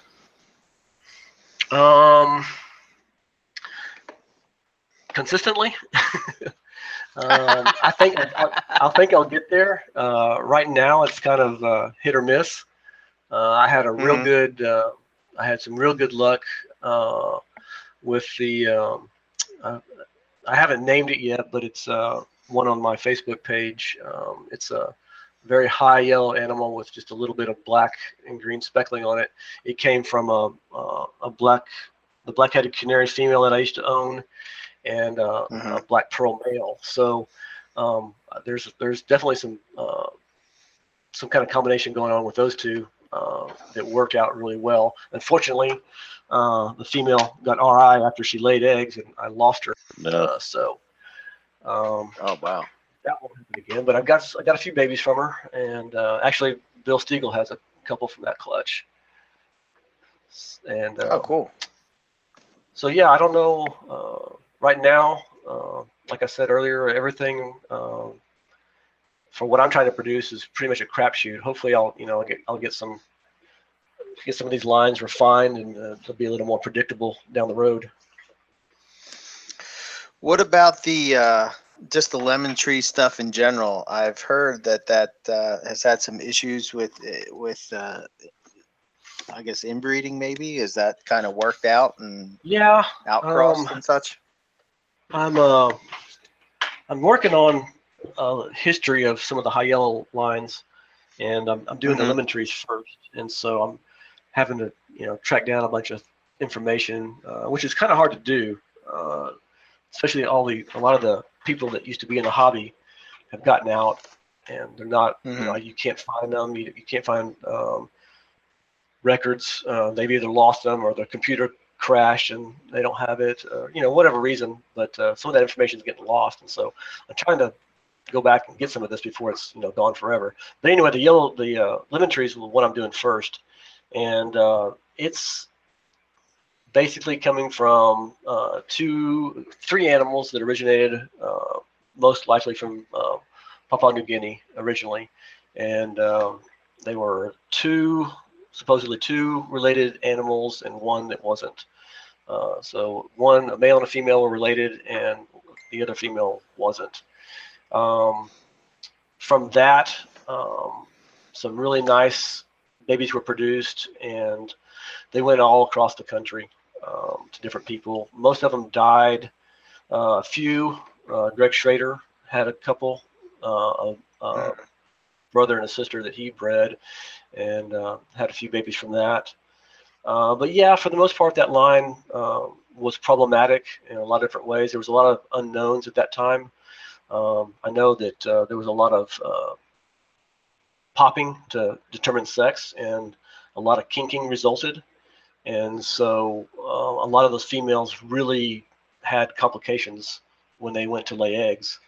So it was kind of known for its low fertility and other issues. I mean, there was a lot of husbandry issues, I think, with the line. Right. There's a few out there that made it, and I believe, if my research is correct, I think there's only 4 pure lemon trees left. After they're gone, the line's dead. I mean, other than the outcrosses, the pure line is dead. Jeez. Yeah, there was a good amount of inbreeding with some of that, and but it's a great line. I mean, especially it was really instrumental in some of the really high-end Dreamline stuff. It really added a shock value to some of those animals. Right. Now, when you talk about Black Pearl, is that a line or is that a specific animal? It's Rob Worrell's line. Rob Worrell's probably one of the people that was breeding these things really early on, or with Trooper and those guys, Eugene. He started doing them pretty young. He was actually credited for determining the 40 days prior to egg deposition on ovulation after ovulation. He was kind of credited to finding that little key in the breeding process. But he mainly, he did several lines, but this one is one he called Black Pearls, and I don't know where he got that name from, but they're basically known for putting out animals. The main thing that he would claim that they would do was they would be changing color. They do green, and then they would slowly lose the green and go to high yellow with a little bit of black on them. There were a couple of animals that did that. It was kind of an inconsistent happening, but it did happen to a few of them. I think there was one that was almost 99% yellow. It was really a phenomenal animal. But a lot of them were green. Some of them were green and had black on them.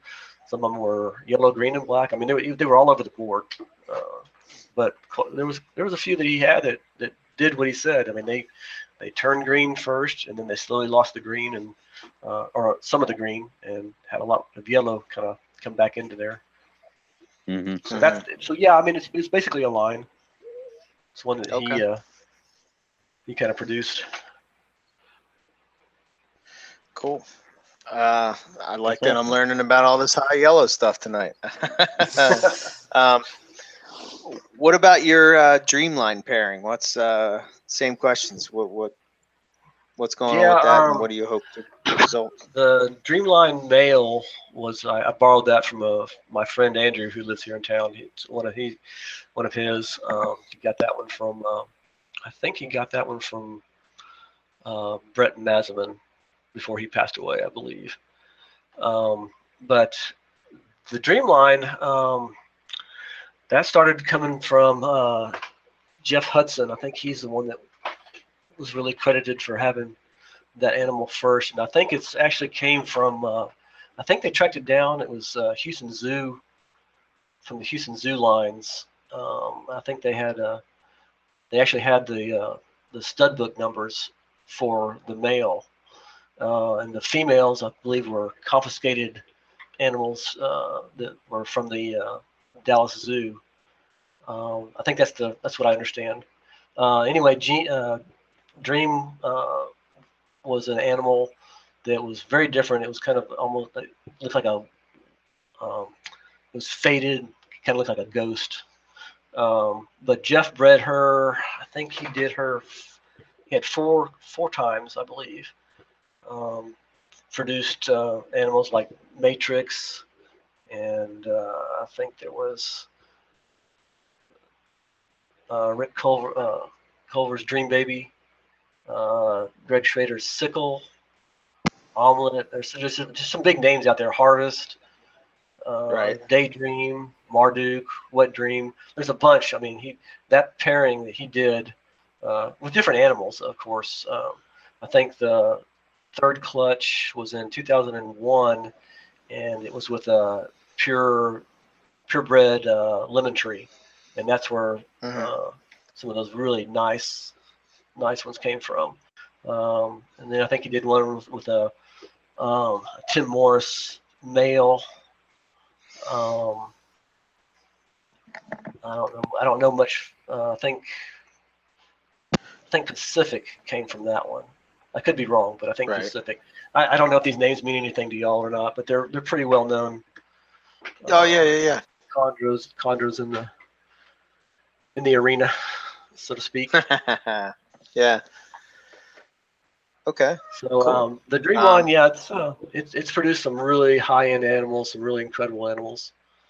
But that again, that was I was putting out male with my Ben Evans girl.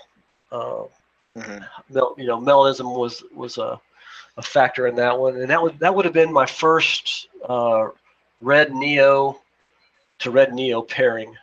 I've never done that before. That would have been the first one. Wow. Okay. And I know that doesn't mean much, but to me it would be pretty cool because I've never done that before. I've never had red to red. Produced. Sure. I don't know if you hit. I don't know if you hit on this earlier and said this, but from red to red, can you produce high yellow animals like red babies? Can they turn into? Yeah, definitely. It's becoming more. Oh, yeah? Okay.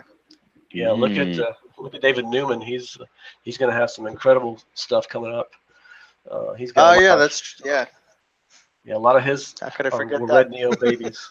Yep. There's other people doing it too. I personally, if I had to start over, I would have started over with high yellow animals from yellow neonates. I don't. I've been mixing it up. I tried to get some of that melanism that comes from some of the blue lines. I was trying to get that into that bloodline, and so some of my, my pairings involved some maroon neos from blue lines. And so, like I said, if I had to do over, I probably would have stuck to the all yellow stuff. Just to see, just to see if it's different. Because there actually is, I think there's a difference in a high yellow animal from a yellow neonate as opposed to one from a red neonate. I think the yellows are different. The yellows from a red neonate, at least in my experience, they're more, they have more orange in them. They tend to be not as bright or as vibrant as compared to the ones that are high yellows that come from yellow neonates. I think it's a brighter yellow, but that's just my observation from what I've seen my collection and a couple others. Yeah, I would think that would make sense. I mean, if it's already yellow, I mean, yeah. Yep. I don't know. Makes sense. So, okay. What other pairings? Oh, go ahead. No, that was just a little observation that I noticed, and I don't know if there's a whole lot of truth to it, but that was just my little 2 cents on the yellow neos. Yeah, we have Cool. we have a guest coming on next week, and we're going to be talking about. His name is Travis Wyman. I don't know if you've ever heard of him, but No. he's a geneticist, and one of the he posts a lot over on the Bush Breeders Forum. But one of the things that I wanted him to specifically kind of research a little bit is chondro genetics and just the questions like that. You know what I mean? See, I mean, because he comes from the genetic background, he's educated in this stuff, so we'll see if we can hit on any of those kind of questions. Yeah, way above my pay grade. Yeah, I hear that. Yeah, it'd be interesting to know a little bit more about the way the genetics work in the green trees. Yeah. What other pairings are you excited about? Whether it be for next season or season after. Yeah, I've got. I'm gonna try. I think I'm gonna try 5 pairings this year, and hope that one goes. Wow. Let's see. I'm gonna do. Let's see. What do I got? I got some interesting stuff coming up. I don't know. It's hard to say what's going to be my favorite. I did acquire another lemon tree animal that was a Biak, crossed to a Biak as well, but it's not. It's actually from one of the last clutch that Tim Temezi produced, and he's the guy that did the lemon tree line. But it was crossed. It came from that male that a friend of mine had, and I recently got that from him, and we're going to cross it. We're going to do the black pearl female, but it'll be it'll be the same genetic makeup, but a different male, if that makes sense. Wow. So I'm really looking forward to that because it's actually this male is less inbred than the other one. It's further back in the line. Let's see, my male Sundance, which is my Kimberly Burge male, that one that's 90% yellow and with some blue on it. That one's going to go with. Actually, it's going to go with the very first female that I produce that is breedable. That'll be an interesting pair. That'll be a milestone for me. So she's finally of age, and I'm looking forward to that one because they're 2 very high yellow animals. I'm going to try something different. I acquired a long-term captive Aru about 8 months ago, and I'm going to try to recreate. There was an animal that my friend Andrew produced called Lucky 13, and it came from a pairing between this OS male that he had crossed with a Maruki, and the clutch was just outstanding. There was just a tremendous amount of high yellow animals that came out of that clutch, and so my theory is that this Aru female is going to do the same thing. It's just a theory, but we'll see. I'm hoping for a good amount of yellow coming out of this one. Let's see. The other lemon tree male that I used last year with the black pearl female, I'm going to put with the Ben Evans girl, and that's the one that should be a very, very cool clutch if that happens. Should be some yellow and black in there. He was a yellow neonate, and she was a maroon neonate. So the maroon neos out of that one could be pretty fantastic. And let's see, that's really. I've got one more I'm going to put with an older female, but I'm not putting much hope into that one. And it's there was an old line from Jim Vargan. He used to do a bunch of high yellow and high blue stuff, but I got a older female from a friend of mine, and I'm going to try to pair her up with somebody.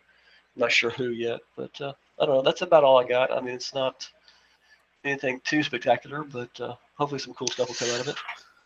That's some pretty high-end pairings, man. What are you talking about? That's that's nice. Yeah, kind of high-end for me. Yeah. Compared to some of the designer stuff, this isn't too much to write home about, but it'll be cool. We'll see. Okay. Very cool. All right. I had two more questions before Owen hits on the closing questions. One, I was curious with the I heard this on GTP Keeper Radio where they were talking about just chondros being at shows and like reptile shows. And I see the good and the bad in both sides of it, and stressful for the animal. You know, there's always the dreaded mites that you could get, et cetera, that kind of thing. Right. But to a certain extent, I mean, especially since you and Dave are the guys that are writing the beginners, type of, the questions that they ask, wouldn't it be good to have dedicated chondro breeders at shows rather than, your jobber that's there that's going to tell them misinformation? By all means, yes, I agree wholeheartedly. Those guys, as David likes to call them, flesh peddlers. I don't think they're good. Jeez. That's a good one. I like that. I really don't think that they're real good. I mean, I guess there are some out there that probably know a little bit, but for the most part, I don't think it's a good idea. I think that, if the breeders, captive bred breeders were there at those shows to give good information, I think it'd be a much better experience for a lot of these people. And even discourage these people. I mean, you get a lot of these impulse buyers that go in and they just buy a condo. Oh, this is cool. I always wanted one of these. And, if they buy it from one of these jobbers, half the time they don't know the right way to set them up. And you end up with a dead snake. Or them coming on the MVF going, hey, my snake's dying. What do I do? So not to mention that it's probably somebody that knows what they're.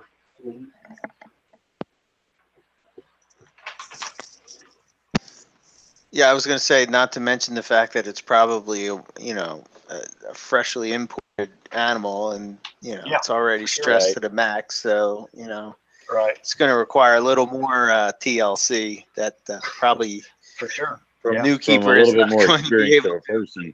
Yeah. And most of those guys that are selling these animals, they're there for that show and then they're gone. You can't get a hold of them, or they won't answer your phone calls, or you don't get the support you would with right. regular breeder, captive born breeder. If it dies, come back. I'll give you another one. Yeah. Until I'm out of them. But yeah. No wonder he calls them flesh peddlers.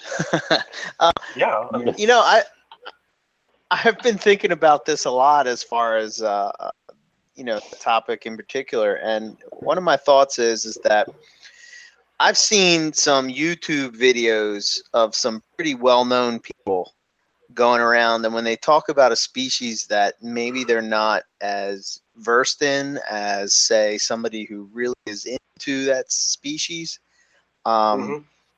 they tend to put misinformation out there, and even though it's just subtle little things, and it, I don't know, it seems like if these people are well known in the hobby, and I don't think they're doing it on purpose, but I just think that they're talking about something that they may not know 100%. An example would be, I saw people talking about scrub pythons, and again, this is a pretty well known person, and I don't think that it was because they were trying to spread misinformation, but when they were talking about it, clearly they had a Halmahera scrub in their hand, and they were calling it a bar neck, and I'm sitting there just scratching my head like, how can you be saying that? And maybe just because I am versed in scrubs, that to me that stands out, whereas somebody that's maybe not as versed in scrubs does not. So, I mean, with all the different localities and designers and bloodlines of chondros, you would think that the same could possibly happen. Yeah, it definitely could. Yeah, I with chondros, I think that I don't know. I mean, I don't see it happening too much with our group, the ones that I deal with. No, I don't think they see too much of that at all. So, somebody else, I can definitely see that happening. Yeah, that's why it's so important to go to people that, I don't know. I preach it all the time that if you're going to go and get an animal, you should go from the people that are most excited about that species. That's who you get it from. Exactly. Exactly. They're gonna want what's best for that animal that they're giving you. And I mean, you spend a lot of time. I mean, you bred, raise these things up. You've bred them. You've cared for them. And I'm not gonna just sell this to somebody that's gonna not want to take care of it or not know how to take care of it. I want to make sure they're set up. I want to make sure that they have the right stuff, the right, environment before they get this animal. I want to make sure it's going to survive. Yeah, definitely. Absolutely. Okay. I did have one other question before Owen hits on his questions is, I was admiring your photographing skills as I was flipping through your pictures, and I was curious if you had any tips or tricks on on how you take such killer photographs. Oh, I'm pale in comparison to some of the people that do chondro photography. I don't know. I've got a Nikon, an old digital Nikon that I use, and I have a pretty decent 105 millimeter macro lens that I use outside. I like taking outside pictures. I don't do too good with flash photography. I don't know. I get out there and play around. I really don't know a whole lot of what I'm doing. I take good photos. I take a lot of pictures and hope to get good one good picture. I really I think that with a good camera and good lighting, you're going to get a good picture. But it's also having a good eye. I guess I'm lucky with some of my pictures. Of course, you don't see the 10,000 bad pictures I took. You only see the one decent picture. Right. That is true. That is true. So I figure if the more I take, the better chances I have of getting one good one. Mm-hmm. Well, I think what stood out to me in particular is the attention of the focus that you have on the animal's head and eyes and face, and I don't know. It just seems that and I guess that does make a difference. It does. Having those focused in. Yeah, the macro lens that I have on my camera it's a great lens, and I definitely will give the credit to the lens. It's not me. Yeah, I know the feeling. Yeah, no doubt. Okay, cool. All right, Owen, why don't you Sweet. hit on the closing? All right. So Matt, why don't you tell us if you could have any reptile in the world with no exceptions, whether it be price or legality, what would it be and why? Oh goodness. I know, right? So many choices. I guess. Well, when I got married, I made one promise to my wife. I said, I'm not going to keep any hot snakes anymore. She didn't want me to, so I said, okay, that's fine. I only broke that promise once, but that's a whole different story. I think I would go with something hot. I love eyelash vipers, but I think ultimately I would go with Crotalus lepidus, the mottled rock rattlesnake. I think that's what I'd go with. Wow. That is like the most specific we've ever gotten with like what I would get with Latin and everything. I mean, Christ. Wow. I just love those animals. I think they're cool.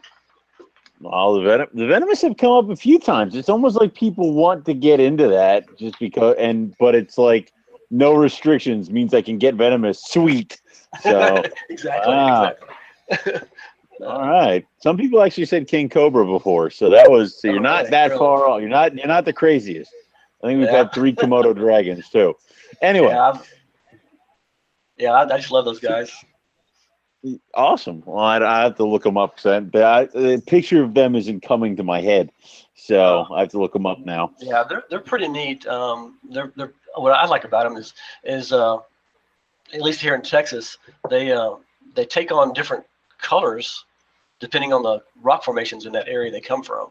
So you can have some that are kind of a buckskin color, in one formation, and then 20, 30 miles away they come pink because the rock is more reddish and pink in this area. I mean, they're just really variable. They're really cool. I like them. That is awesome. All right. So next one is, if you could go herping anywhere in the world, where would it be and what would you hope to see? Let's see. It's going to be a jungle somewhere. I guess probably Papua New Guinea. I would just love to see. I'd love to see green tree pythons in the wild. I think that would be pretty cool. Plus, there's a whole bunch of other badass stuff over there. Yeah. You might stumble on a Boelens or something. Exactly. Awesome. Exactly. Yeah. That is cool. I think that's where I would go. That makes sense. All right. Awesome. So that's all I got. But Eric, did you have anything else you wanted to add? I'll take that as a no. I don't know what happened. Oh, sorry, my mic. I guess you just hung up. I mean, yeah. Eric's like, no, and he hangs up real quick. No, I would just say thanks for coming on, man. I appreciate definitely all the info that I'm spending some time with us and chatting up some content. I always loved it. Yeah, awesome. I love the animals. I don't claim to know everything. I'm always learning something new. So it's been fun. Definitely. Very cool. And we'll have to have you back again. And thanks.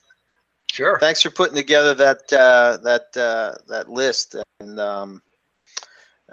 all the topics that you hit on. I'm assuming that you're going to keep going with it because you guys seem to be adding more and more. Yeah, to it. We're not every time I check it out. Halfway done. We still got some other things coming along. I think that as soon as we get a chance, there's a couple more sections that we're gonna add to it. Trying to remember it's hard to remember what we've done and what we haven't done, but I think that we got one on cleaning coming up. I think common health issues, common behavior issues. I think we got a glossary, not a glossary, but a recommended reading page and a links page that we're going to put into all that with I think all that'll be real helpful. Very cool. Cool. Very cool. Yep. So we'll keep our eyes peeled for that stuff. One more thing, if somebody wants to reach out to you to how can they do that? Facebook, email? Yeah, I think the Facebook probably be the easiest. It's under Matthew Morris is what my page is, and or over on the MDF, if they're a member over there, they can PM me in either place. Would be the best thing to do. Okay, cool, awesome. All right, man. Thanks, again, guys. Appreciate you coming on and hanging out with us. Oh, no problem. Anytime. All right. Awesome. Well, you have a good night. Have all right. a good one. All right. Take care, guys. Bye. See ya. Cool. Always love the Chondro shows. I know the fans are always loving the Chondro shows as well. So glad. Yeah, we have to rope in. We have to rope in all the animals over in the chat room. I mean, again, it was one of those nights where I had to like throw my phone across the room because of the conversations going on in the chat room. So yeah, it's pretty wild stuff. To bring those suckers into heel. I mean, unfortunately, the ringleader is Bill, and I've placed all the blame on him. So, but other than that, it was a fun show. I always like the Chondro stuff. It tells me how I fail in comparison. So, you know.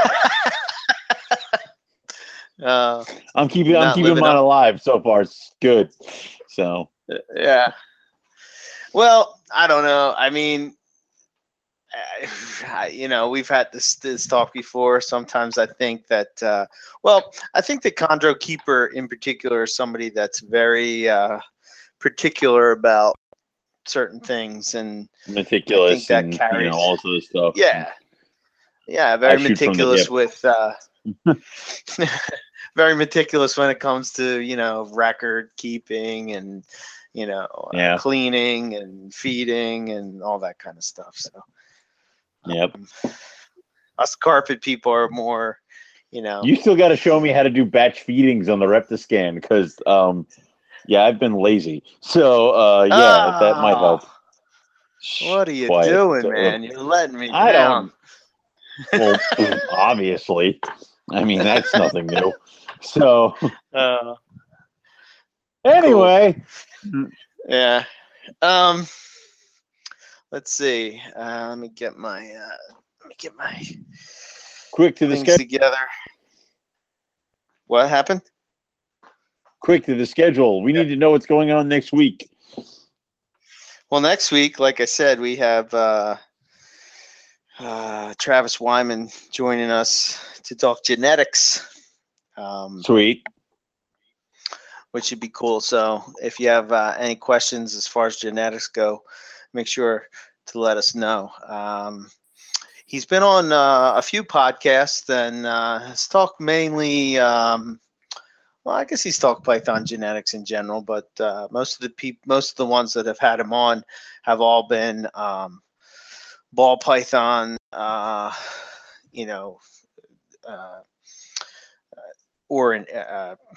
I can't think of the word. Damn it! I'm at a loss for words lately. What the heck is going on? Is it a type of? Is it an animal, fish, vegetable? No, I'm just saying that it's ball python oriented shows. So when they're talking genetics, it seems to really hit on those specific type of things.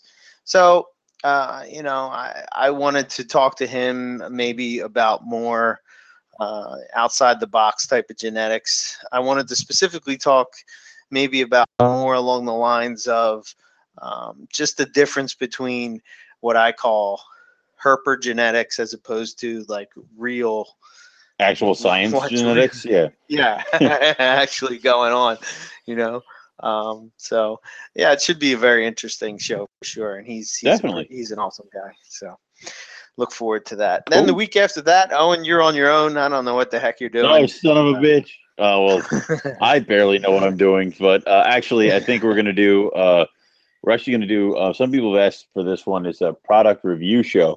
And we're going to have me, Matt Minatola, and Zach Baez on. And we're going to go through, because three of us, we each keep our snakes in very different things and use very different kind of products. I know Zach uses some plastic tubs, plastic bins. You can go through how to set that up, whether they're good buys or good not. I have cages, and I know Matt uses racks. We're going to go through the pros and cons, like each being of using all these different kinds of things, different computer systems, stuff like that. and then we're just going to keep bullshitting until Eric comes back. So very good. Very good. That should be cool for sure. We'll see. You might have to. So what do you have in a product review roundtable? All right. I Pretty much. It's almost like, what do you use to keep your chondros in? All right, you use this. Well, why is it good? What does it do? How much does it cost? And is it worth it? How about you? What do you do? Well, I keep my chondros in here. So, yeah. Between the three of us, I think we have some very different things. I know those two have pretty much the same kind of setups when it comes to their chondros, but Zach has those bins, and I just throw them in cages. So, yeah, we'll see how it goes. It might be fun. So, or it might be horribly boring, and I'll wish you never left me again. So, yeah. I'll ban you from vacation time. I'll be listening from sunny Florida, and I'm sure it'll be entertaining as it always is. So I'd like play recordings of your voice so you can't listen to it because you can't listen to yourself. So if I play recordings of yourself, you won't listen. So, yeah. Yeah. So, just so everybody knows, it's official. We will be at Tinley Park. Holy crap! Keep talking about this. I was hoping that we would head down. I was hoping that we would be able to head down to the NARBC show in Texas. However, work has delayed and derailed that. Derailed that for me. Broke. So. Yeah, it's like there's several reasons that we can't make it, but we'll try for next year. But if you and I go to Australia in 16, that ain't gonna happen again. So, maybe we'll get down there. I got an Australia story for you. So, I get a text message today, and it comes in from my wife. It comes in from my wife, and basically she sends me this thing about a trip to Australia. I think it was like $1,000 for 8 days. Holy crap! I can do that. She got it on Groupon, and she's like, So I don't know. It's gonna happen in 2016. So damn right, it's gonna happen. It's $1,000. Thank you, Groupon. Yeah, right. We have to make sure it's not to like one of the. We have to make sure it's not to like Sydney because we don't want to go to Sydney.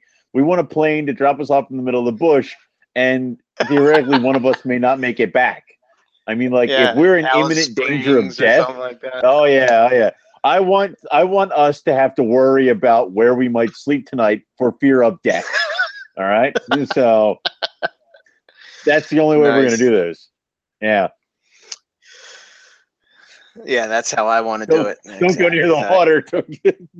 That kind of stuff. Eric just got eaten by a salty crocodile. Ate him, and it's didn't even like satisfy his hunger. I mean, Christ. Just an appetizer. An appetizer. I mean, come on. I'm similar to a mozzarella stick. So many places I can go with that, but I'm just gonna leave it be. Yeah, just let it go. Let it go. We're gonna let it go. Move forward. Right. Oh my God. All right. So we will be. Yes. We will be at Tinley the NARBC show at Tinley Park on October 10th and 11th. So stop on by. Me and Owen will be set up in Carpet Row. I know that we'll be there with Zach and Matt.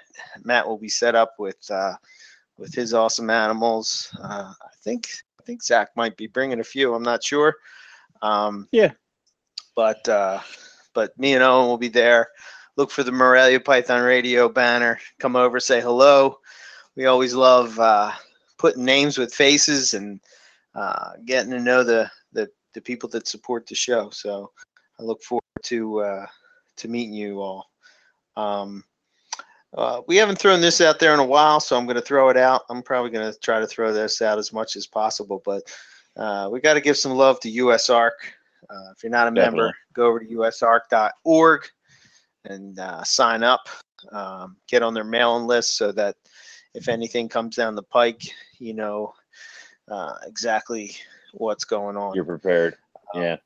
Yeah. And I hate to break it to anybody who buys from me. When I ship you animals, there is a $1 donation to US Ark I don't tell you about. So sorry, but your shipping probably is quoted at $1 more.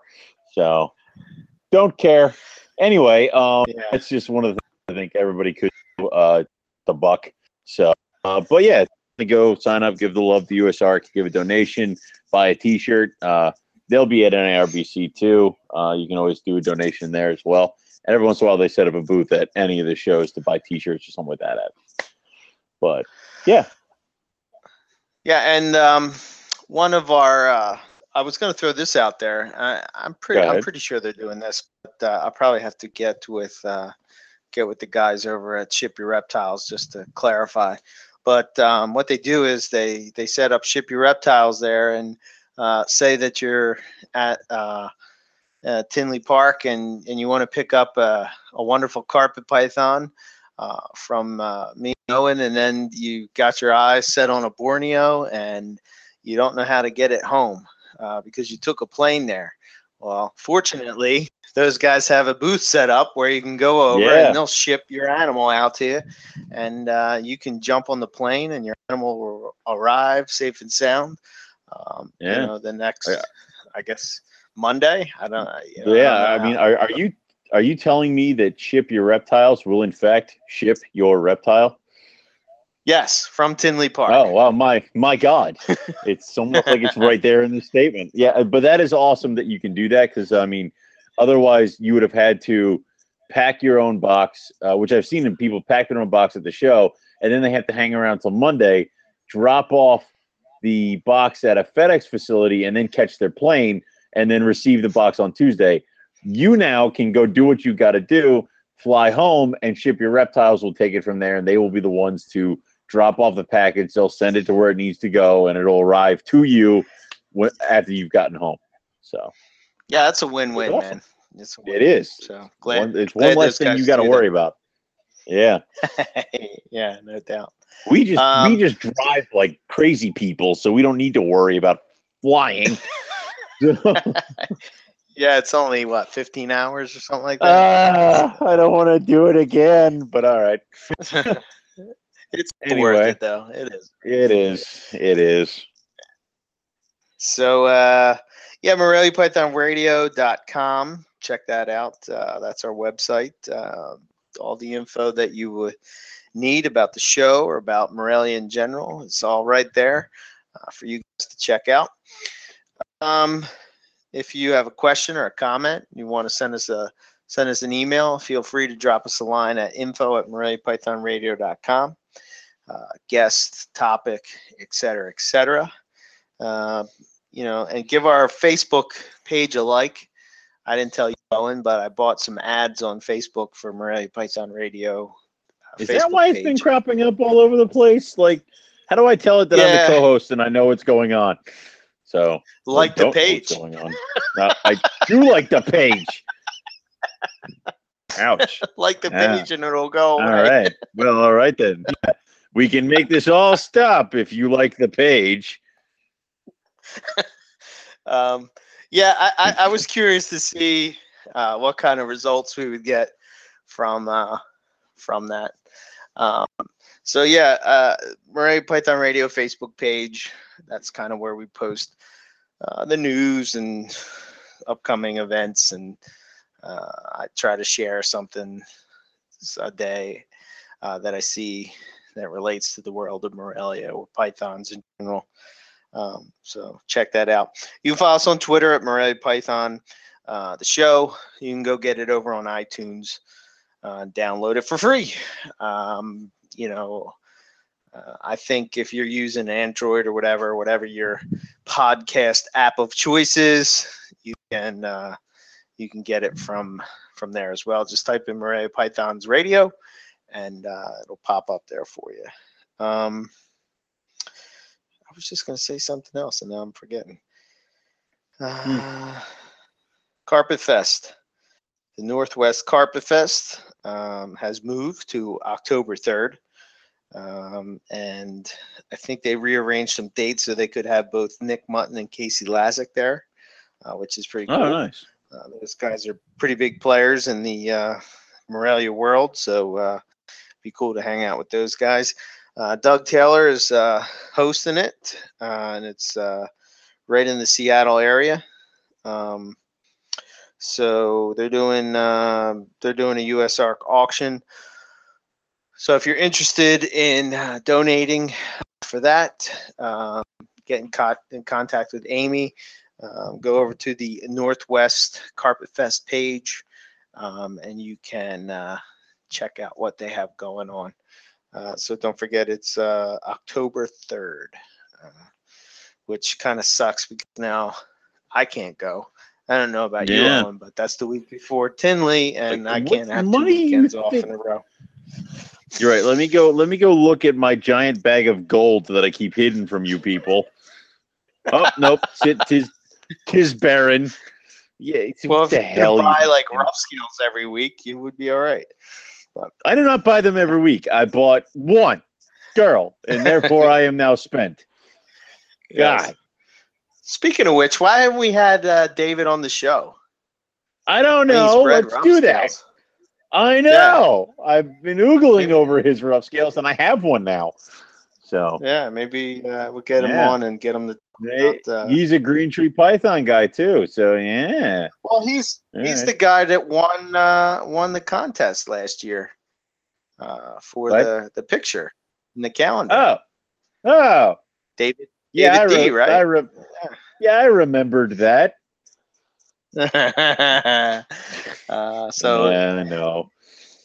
Speaking of which, that's going to be coming up soon, and the calendar competition. And oh my God, it already?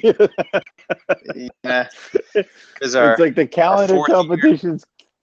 Christ, the calendar competition's coming up. The anniversary show is coming up. Before we know it, we'll be doing the damn holiday show. Holy crap! And then we'll have 2 weeks off. Yeah, these past couple of weeks have been so stressful for me. I don't know why, but work's been crazy. 70 hours a week at work, doing this show, like taking care of so much fun. Yeah, which is why I love it when people. Well, I love it when people were like, somebody who's like, admin, add me to the pick of the week. Add me. I'm like, shut your damn mouth. I will get to you when I get to you.